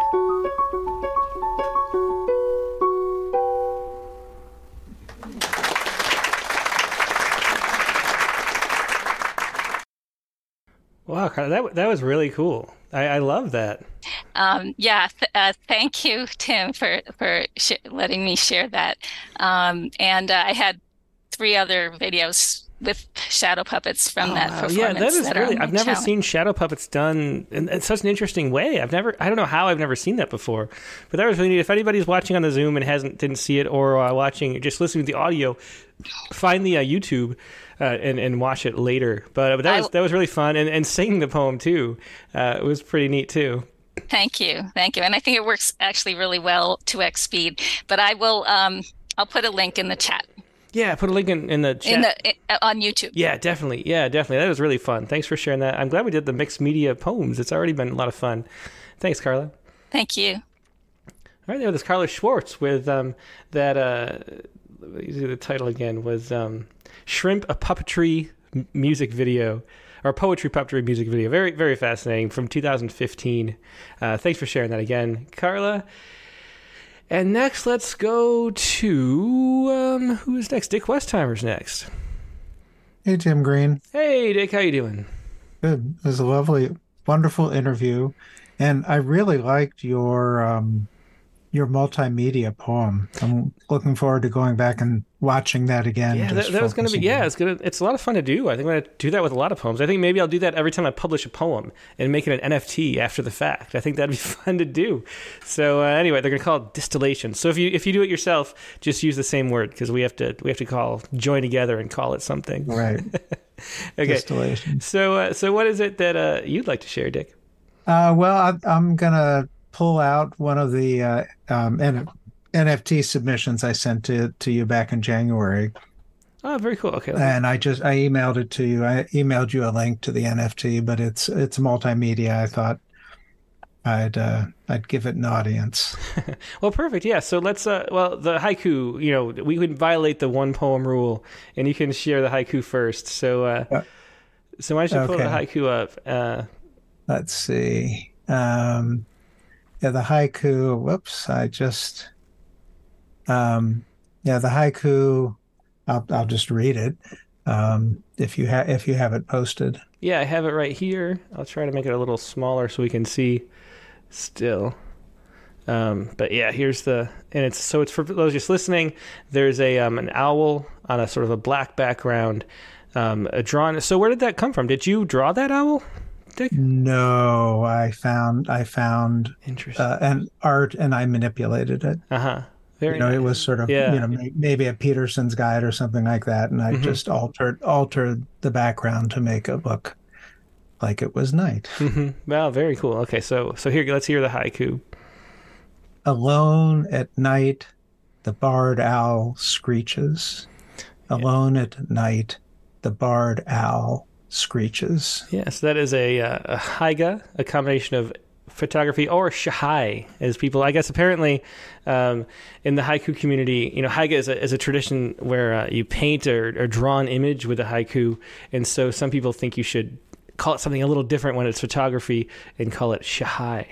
But that is an NFT. I'll put that on the screen too. Right here, if anybody wants to buy that, or go to object haiku.com like we were talking about last week, and you can collect that as well. Alone at Night, the haiku by R.L. Westy, our own Dick Westheimer. Okay, and so the other one is the video, right, Dick? And so we'll... Yeah, it's the video. I'll just give it a quick update. You know, one of the things I've been grappling with within this NFT world is just sort of like the vocabulary, the philosophy, sort of the whole, how it differs from my ordinary poetry practice. And this one speaks a little bit to this notion of minting or striking a coin, which is immutable. And so often, you have poets on Rattlecast who will read a poem that was in a book 10 years ago, and they'll read a version of it that has changed over time as they've come back to it, or even changes as they're reading it. Yeah, like Pinsky. I remember I was just looking at the Pinsky interview not too long ago, because that's going to come out on the radio. And every time he reads a poem, it's different, because he sort of just riffs on, he kind of remembers it, and then, goes off on a tangent and kind of pulls himself back. And he says it's like jazz in the interview. And so, it's interesting that, but once you mint it, you can't do that. That's for sure. Yeah, and so often, I'll be at a reading and I'm reading a poem and I'll come across a line and it will change as it's being read out loud. And and I was reminded of sort of my artist's way mentor, who was a painter who hung his own paintings in his home before they sold them. And if he was walking through with a paintbrush, no painting was safe. So that's a little interesting. Well, it's the same thing as you'll see when you play the poem. Okay, and once again, people on Zoom won't be able to hear it, so I'm sorry for that. But we'll just have to go back to the YouTube to see it. But here we go. This is why I might never mint another poem as an NFT. Here we go. Why I might never mint another poem as an NFT for Jose Cedillos, friend, mentor, artist, teacher. My friend Jose painted and painted and painted. He loved his paintings so much that his whole house was hung with them. 2 nudes in the living room, a portrait of his wife combing her hair in the den. In the kitchen, an oil of an old man sitting on a box fiddling with his penis was displayed. In the bath, a guitar with flowers blooming from its sound hole. Jose always had a brush in hand, and when he walked from room to room, he would stop and fix things, adjust the old man's hand, or muss his wife's hair, or cover the breast of a nude. Once he made the guitar seem to sing with just a small daub of paint, and, with a flick of his wrist, changed the old man's face from pain to pleasure.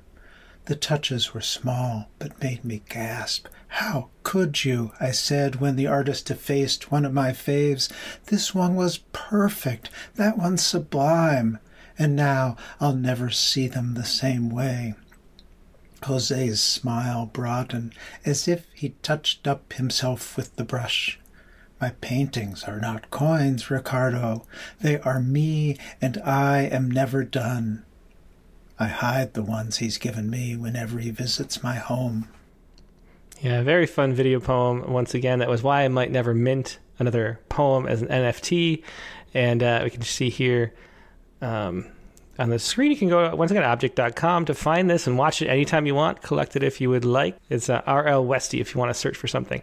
That's Richard's handle there on Object. So thanks so much for sharing that, Richard. It's really fun. I don't know if you're gonna mint anymore, but it's been fun playing with it, hasn't it? Oh yeah, and it's been really fun. I hope other people sort of catch a little bit of the multimedia bug from the prompt you've given this week, because it does add a dimension. Yeah, it's just fun. I mean, like I'm sure Virgil would say, I mean, he plays with so many things, and it's just something new to play with. So check it out. Yeah, thanks for sharing those, Dick. Yeah, yep. Thanks, Tim. Have a good night. Bye. It was Dick Westheimer with the haiku, and then why I might never mint another poem as an NFT. All right, and next let's go to Katie Dozier on the other side of the house. Hey, Katie, how you doing? Hello. Good. How are you? I'm glad you have enough bandwidth to have be on Zoom while I'm streaming. It seems fine. If it crashes, we'll know why. We will. But I really enjoyed the conversation with Virgil Suárez, who was at FSU, he was one of my poetry professors, and he was like the cool professor. Like, Yeah. everybody like, there he is on his motorcycle again. Everybody wanted to be in his class. And we watched The Graduate in one of his classes, and then, I had to go around listening to Simon and Garfunkel every time I was like in an airport. So he made me a little cool for like a little bit. A little cool. Yeah, I could definitely see that happening. He definitely seemed like the fun professor that you want to have. Yeah. So what did you do for your mixed media poem? So I was inspired because on the poetry space, we talked about Haibun this past week, and with Dave Bonta and at the Haiku Conference, his Haibun Film Festival. So I had to take Haibun that I had published recently and utilize the blockchain to take a poem that I have the rights to again, since it's in Frog Pond in the current issue, and turn it into my first Haibun video poem. Interesting. Which is an NFT. So it was fascinating to watch that film festival. If you want to check out, I think his website is davebonta.com or something simple like that. And also there's moving poems, I think. And so if you want to check it out, search for Dave Bonta moving poems. You can find that the 9 entries into this Haibun Film Festival, which is really neat to see the different ways people combine video and Haibun, which is of course that prose poem with a short haiku at the end usually, although they can be interspersed and mixed in different ways, which we also learned at another presentation. And so it's fascinating though to see what works, like to me, it felt like the capturing the mood with a video without being too literal or without being too like, well, the poet's saying this, then you show right. It was the way that it worked best. And so it sort of built a mood for the poem, and then you're sort of invited into this poetry landscape, which I like those ones the best, I think. What about you? Yeah, I think so. I think for my next Haibun video, I'm going to go for something there's more of a cut between the actual poem itself and then what is displayed. But I think that at least my video puts you in the mood for the poem. At least I hope. Well, I'm going to play it right now. And again, people on the Zoom aren't able to hear it. Sorry, but that's the way it's going to be. But go back to YouTube to watch it. And if you're only listening on the podcast later, find the YouTube to watch it. But here is the video. This is your seat cushion may be used as a flotation device. And it was from the current issue of Frog Pond, another Haibun. So here we go with Katie Dozier's piece right here. And we'll play it now.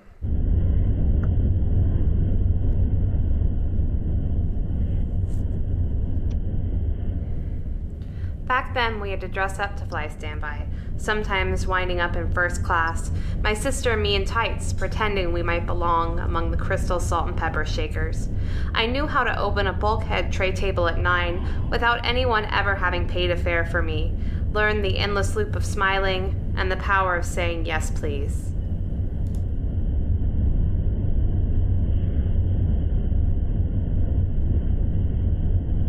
And a play within a play. Ars Poetica is the haiku at the end, which, so if you're only watching the audio, the prose part was read, and then the haiku is just on the screen, which I think that was one of the ways that the poems were presented at the festival. That worked really well, I think, because there's a cut between the prose section and the haiku. So I think it's an interesting way to do it. Yeah, and it creates another cut between what you're hearing and then what you're reading on the screen too, which is a whole nother layer. Like, I'm really excited about video poems and their potential to add whole layers of meaning. So it's really fun to start exploring. Yeah, definitely fun. I'm glad we did this. I was as soon as I said we'd do a mixed media prompt, I was like, oh no, what did I sign up for? Just trying to get all this work, but it's actually working out well, and it is fun to play with. So thanks for sharing that, Katie. And thanks. Yeah, thanks so much. Thanks. All right, that was Katie Dozier with Your Seat Cushion may be used as a flotation device, which once again you can find on Object, and you find KHD over on Object. And Object is, I'll put that on the screen too, it's objkt.com. So go there and type in KHD as your author, and you will find this video poem, which you can watch at your leisure. Okay, so let's go on to another open lines caller, and Barbara Tyler is here. Hey, Barbara. That's me. Yeah, that's Hi. you. How you doing tonight? Yeah. Okay, how are you? I'm doing great. So what do you have to share? I drew Virgil. Oh, that's so. Oh, wow, that is really good. I wish I could draw like that. That is amazing. Okay, so my visuals are old-fashioned. Uh-huh. I'm just going to hold them up for you while I read the... Oh, that's really wonderful. Okay. So that's nice because everybody can look at them. Yeah, it definitely is. Okay. Map making. Colonizing cartographers in small boats glide into every inlet of every lake and river, hugging shores until their contour drawings are recorded and sent off to faraway places already crowded with commerce. How did those who hid in the old-growth forest, cautiously watching these small, new boats, make maps of their own? Was it oral tradition, rites of passage, important places handed down on a need-to-know basis? Atop bound sticks, small shells become islands, their every contour not as important as where they anchor in a vast ocean. Water is in constant change, and yet patterns emerge, hypnotize, comfort. Why does the artist Vija Selmans use graphite only to map its fluid nature? Sitting in a small boat, quiet on the water, I begin to hear voices telling me how to find my way. We find our way a different way. We find our way just fine. Oh, that was great. Thanks so much for sharing that. And it was really nice to have the old-fashioned way of holding them up so I could show them on screen. We flipped to the poem sometimes and shared the visuals sometimes too. It worked out really nice. Thanks for sharing that, Barbara. That was a very nice poem too. You're welcome. Thank you. Thank you. Thanks. Yes, that was Barbara Tyler with Map Making. And once again, if you're watching, find the YouTube video because it's really fun to see these and not just listen, although it's great to listen to. Let's go to Mike Bales next. Good evening. I sent you the poem about a week ago. I thought you were on at night, but I caught you during the day, some of it. Yeah. I like this NFT thing. I wrote some short things that I'd hoped to turn into it. And we mentioned video poems too, and I know one project that a bunch of us were involved in like a couple years ago is called Telebooth Poetry, where we recorded poems. The Midwest Writing Center had recording facilities, so I recorded 3 poems down there, and one was selected, and the recordings would be available for the people. You'd go to a small telephone booth. This is in Council Bluffs, then I think it moved to Dubuque. Oh, that's interesting. And each poem had a phone number assigned to it. So you dial that phone number and hear that poem. I heard they're doing it again. I'm going to have to check that out. Yeah, well, that's very interesting, Mike. I sent this last Monday. Was it the Ode to the Electric Fan?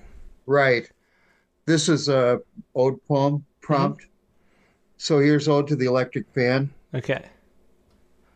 It stands in the corner of my room, head bent forward as if in contemplation, while I check my emails and ponder what songs I sang last night. Living on a quiet side street, I'm learning to live again after spending long days controlling traffic on shoulders of highways all around Iowa, Wisconsin, Nebraska, South Dakota, and Minnesota. And now I'm back home. 2 days ago, the fan sang as it sliced the air, and in solitude sought in the front room, I was bent over my laptop in an aura of light, writing stories and poems possessed by night.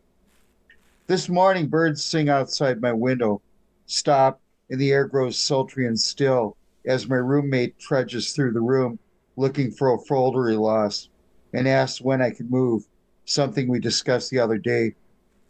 I yell back and my chest hurts for a moment, and I think about how my life could be disrupted when compelled to start over again, and how the rents in the area have risen, and how I've struggled to find a good place to live.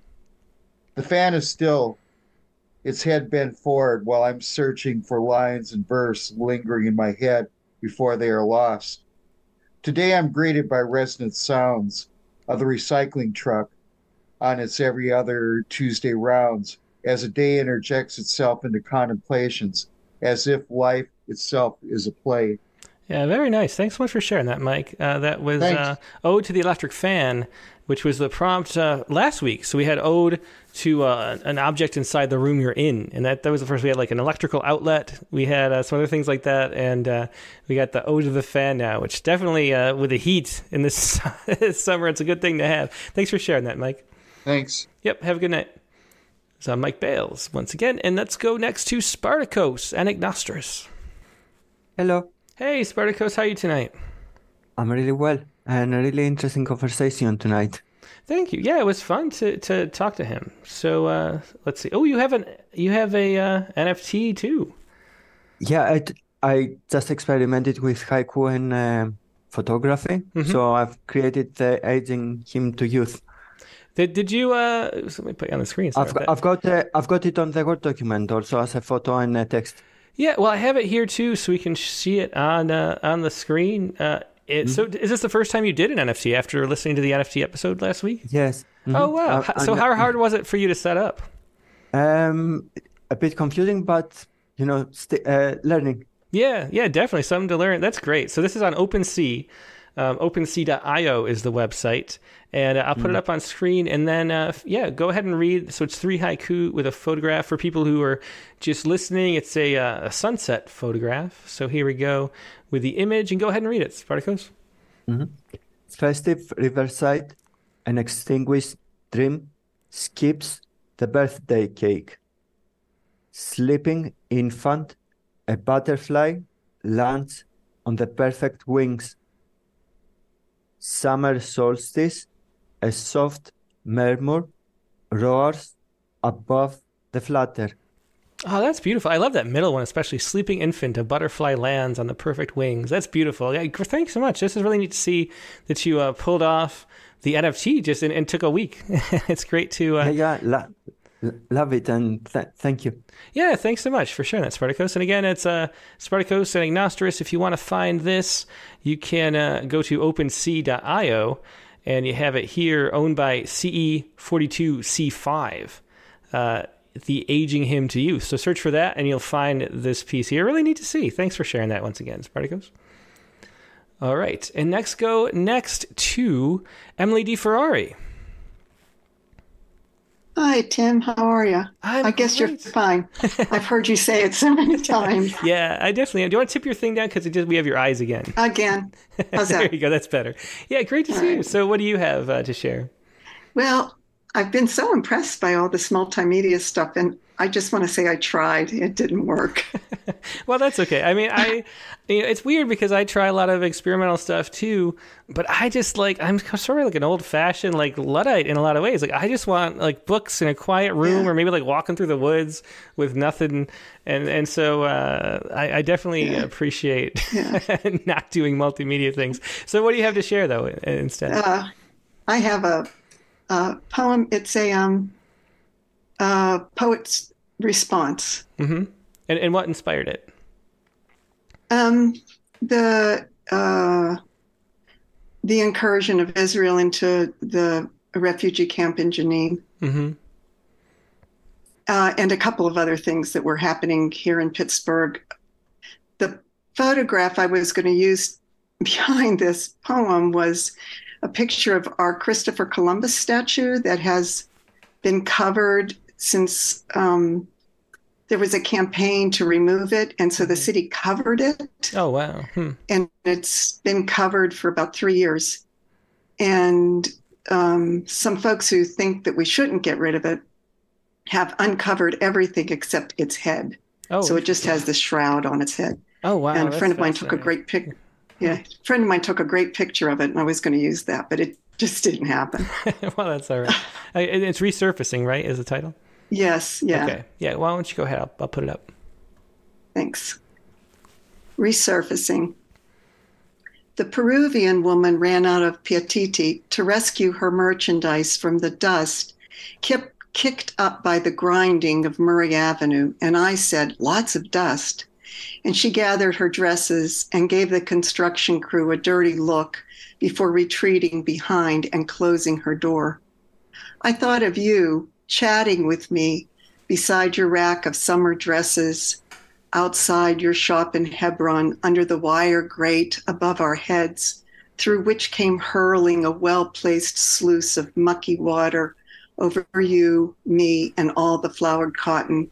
We looked up, and you cursed as the woman with the kerchief wrapped round her hair, tied at the nape of her neck, gave one final fling to empty the residue in her bucket on us.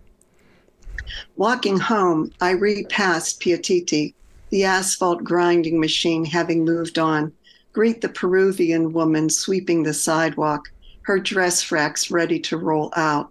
I continue past the Christopher Columbus statue, unshrouded except for his head, leaving him as executioner or condemned.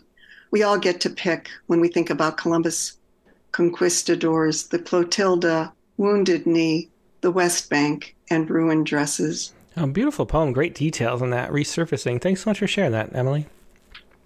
Okay, thanks. Yeah, and I'm going to scoot back over so I can hear these. Okay, sounds good. There's Emily D. Ferrari. Thanks. Yes, take care. Thanks. Emily D. Ferrari with resurfacing. Next up, let's go to Joe Cottonwood.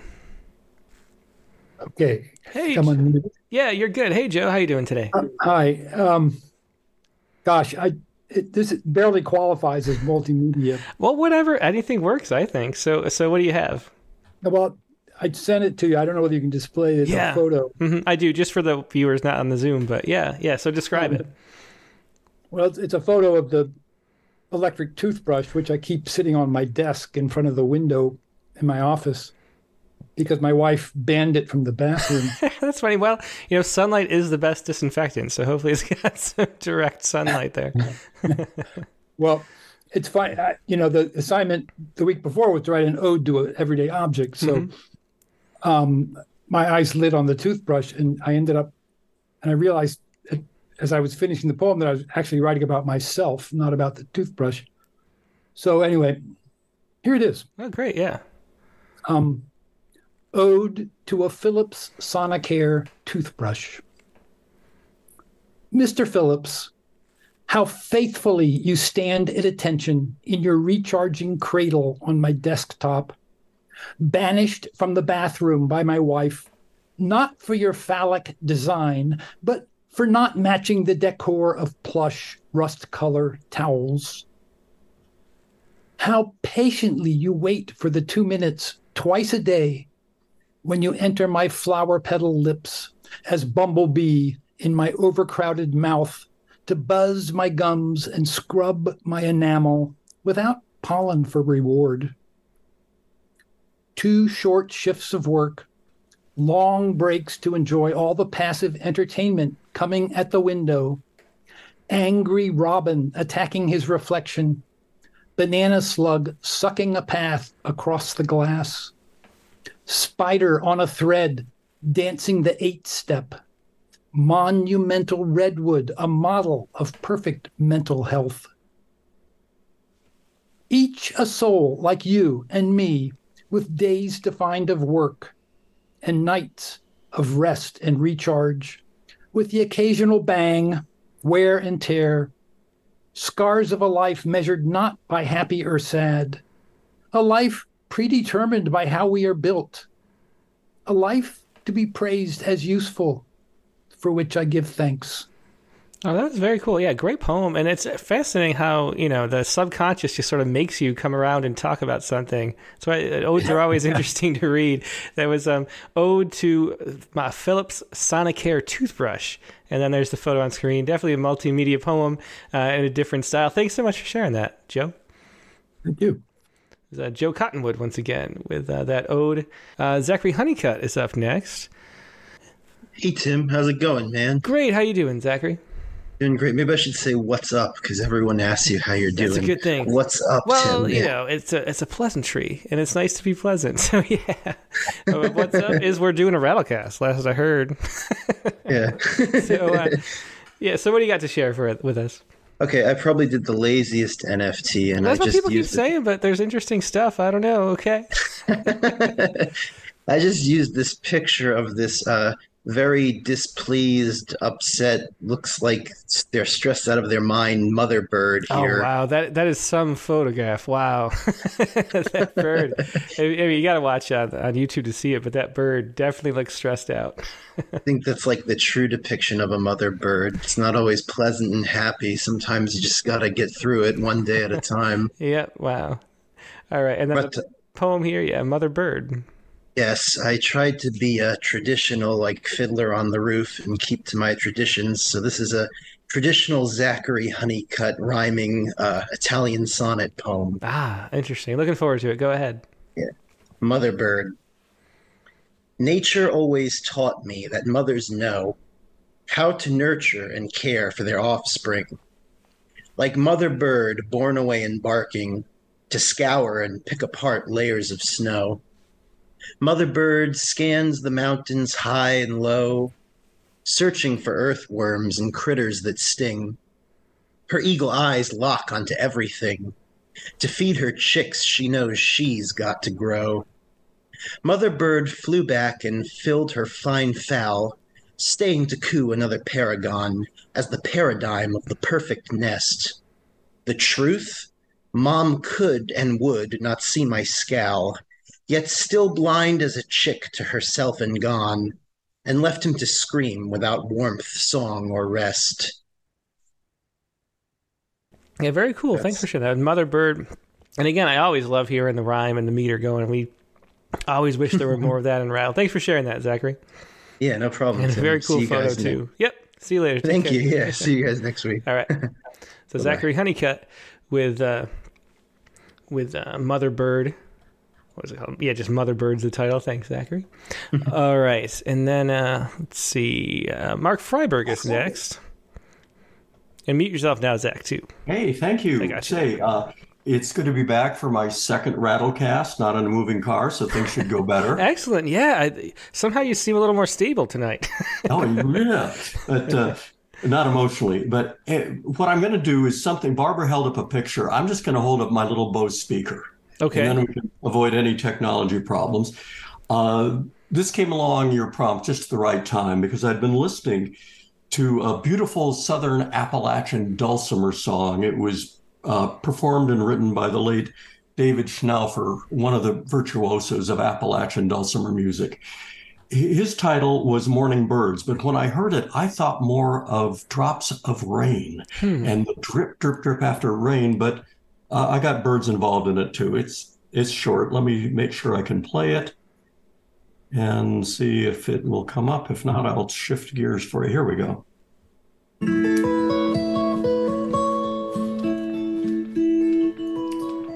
Droplet rhythms after rain, off branches, pergola vines, glistening leaves, concentric ripples in patio puddles, taps from the eaves, drum beats on the tin roof, sparkling symphony of splash, invite to birdsong.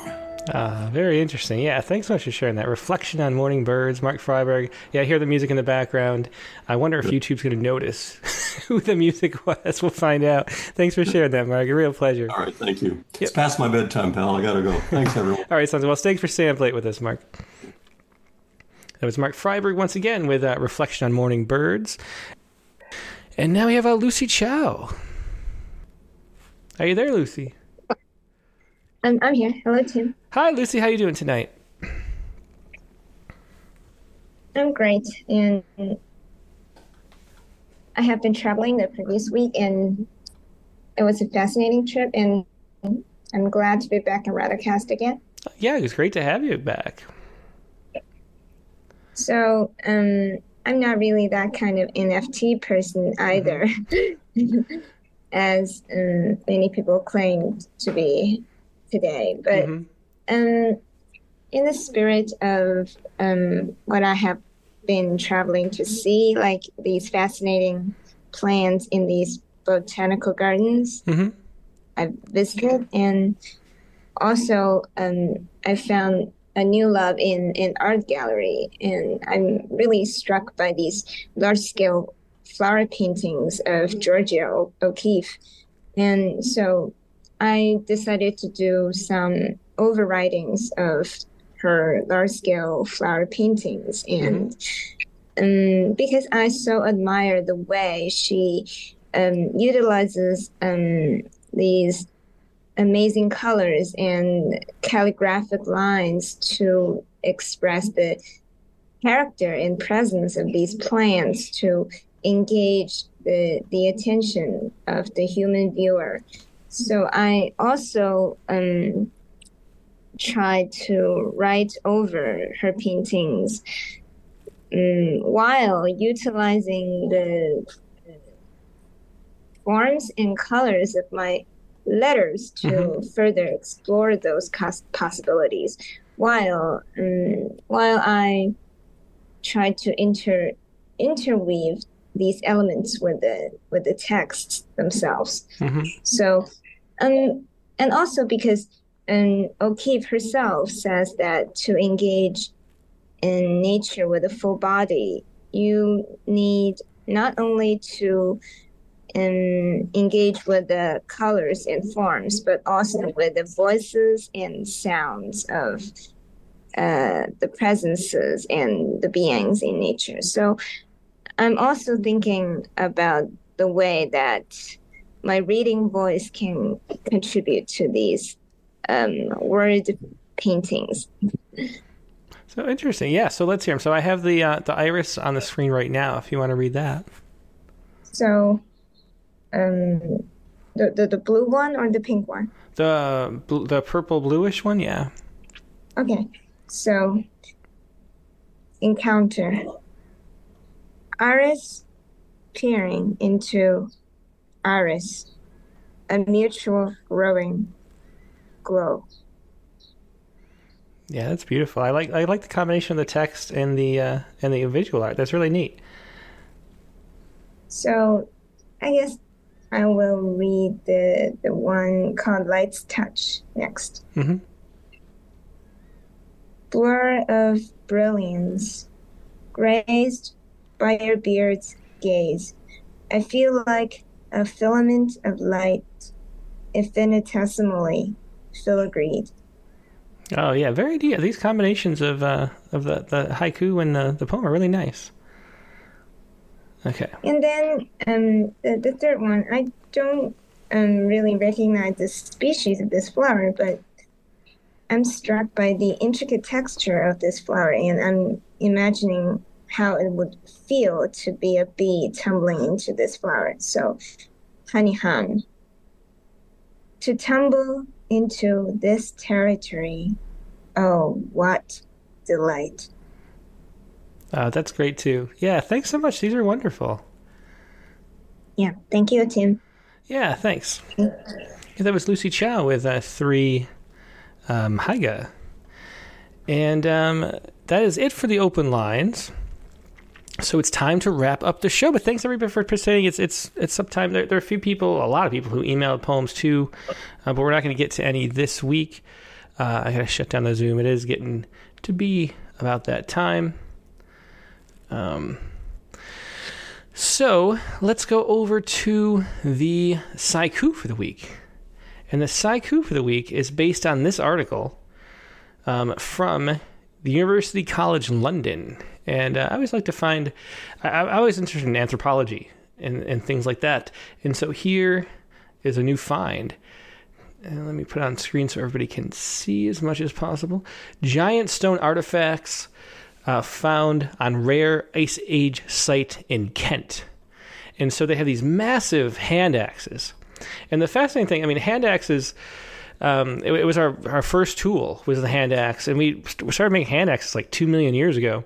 And it took a million years for us to make a fancier hand axe. And we started to make a little fancier one that didn't change for 500,000 years. But 300,000 years ago in the United Kingdom, they had these massive hand axes, which are, I think, 29 centimeters long. You can see it in the woman if you're watching how big that is, and that's so big that you can't really. I mean, it's hard to imagine somebody actually using it, as a tool. They're knives we used to cut meat and things like that. How would you even use a hand axe that big? So the theory is possibly they're ceremonial, like the chief would have the big hand axe or something like that. But nobody really knows what these giant hand axes were. They're some of the largest found in the United Kingdom, though. And the other interesting thing is this was actually found underneath a Roman burial site where most of the people were cremated. So there's sort of two cemeteries together. And so that was the inspiration for this Saiku, this article, giant stone artifacts found on rare Ice Age site in Kent. And the Saiku was this, if I can find it. Yeah, here we go. All the bones beneath the cemetery, dead languages. All the bones beneath the cemetery, dead languages. That is your Saiku for the week, and that is your show for the week. Thanks, everybody, for joining me. It's been a lot of fun coming to you live from the Woodlands, Texas. We'll be here next week, too. And next week's guest, well, actually, let me tell you who the what the prompt is going to be for next week first. Then we'll do the guest. So prompt first, then guest. The prompt for next week is going to be this. Write a glossa set in the distant future. So this is kind of inspired a little bit by Virgil Suárez's work. And a glossa, if you don't know the form, it's going to be a fun experiment working on it. A glossa takes 4 lines from some poet, and I think, traditionally it's 4. I think you could do it as many as you want, but take a few lines from a poet, and then you have to make each stanza end with that line. So it's kind of a cento a little bit, where you're taking the lines, they're kind of like a golden shovel, kind of like the combination of a golden shovel and a cento in a poem. We have a great one by, you know what, maybe I should share that. We have like 1 minute left before I like to go. Let me share that poem. It's by Diane Seuss, the Pulitzer Prize winner from recently. And I could pull it up, and then you can see a cento. I don't have to explain it. And I should have thought of that ahead of time. So let's see. Right? Doesn't she have a cento in Rattle? Let's see. Maybe I'm misremembering it, but I thought she did. Let's see. Trying to pull this up. Yeah, glossa. She called it glossa, which is probably why I remember it. Okay. And actually, I can just have Diane read it for you. Let me have Diane Seuss read you her cento glossa. And you can see how the form works, and then we'll wrap it up after that. So here's Diane Seuss's cento glossa. Glossa. How miserable I am, he muttered. My God, how miserable.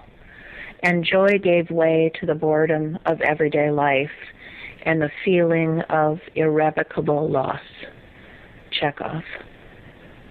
He took to reading Chekhov late at night and studied up on Fox Talbot and calotypes. Watched the History Channel, anything on Lincoln or the Civil War, Caligula, who cut off tongues and fucked his sister. After Chekhov, he'd head downstairs, putter with a model plane, or pull the lint out of the dryer screen. Sometimes lie fetal on the couch, make toast, unbuttered. How miserable I am, he muttered. Why Chekhov and not Kafka or Conrad? Why Talbot and not Daguerre? Lincoln and not Adams or FDR? John Wilkes Booth and not Leon Chogus or Charles Guiteau? Why model planes and not carved decoys in the attic? All the while he was affable and focused, building a wooden box camera and writing an early history of photography. Grief, like photographs, inerasable. My God, how miserable. I'm thinking back on childhood.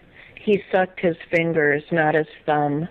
He seemed happy, but had trouble sleeping, afraid of the dark. Aren't all children afraid of the dark?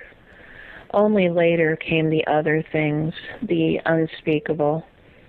It reminds me of that deer we hit, the knife my then husband took to its throat, as men do, letting one brand of suffering cancel out another. That deer was a door to years of grief, and joy gave way to the boredom of everyday life. Chekhov's stories are essentially plotless. Mirsky wrote they are a biography of a mood, and Chekhov himself hoped to write with the objectivity of a chemist. Bored, he traveled 5,000 miles, 3,000 in a rickety carriage drawn by horse, to the penal colony on Sakhalin Island.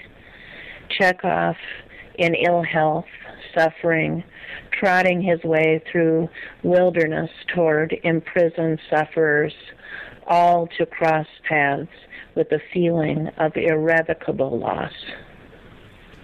That was Diane Seuss with Glossa.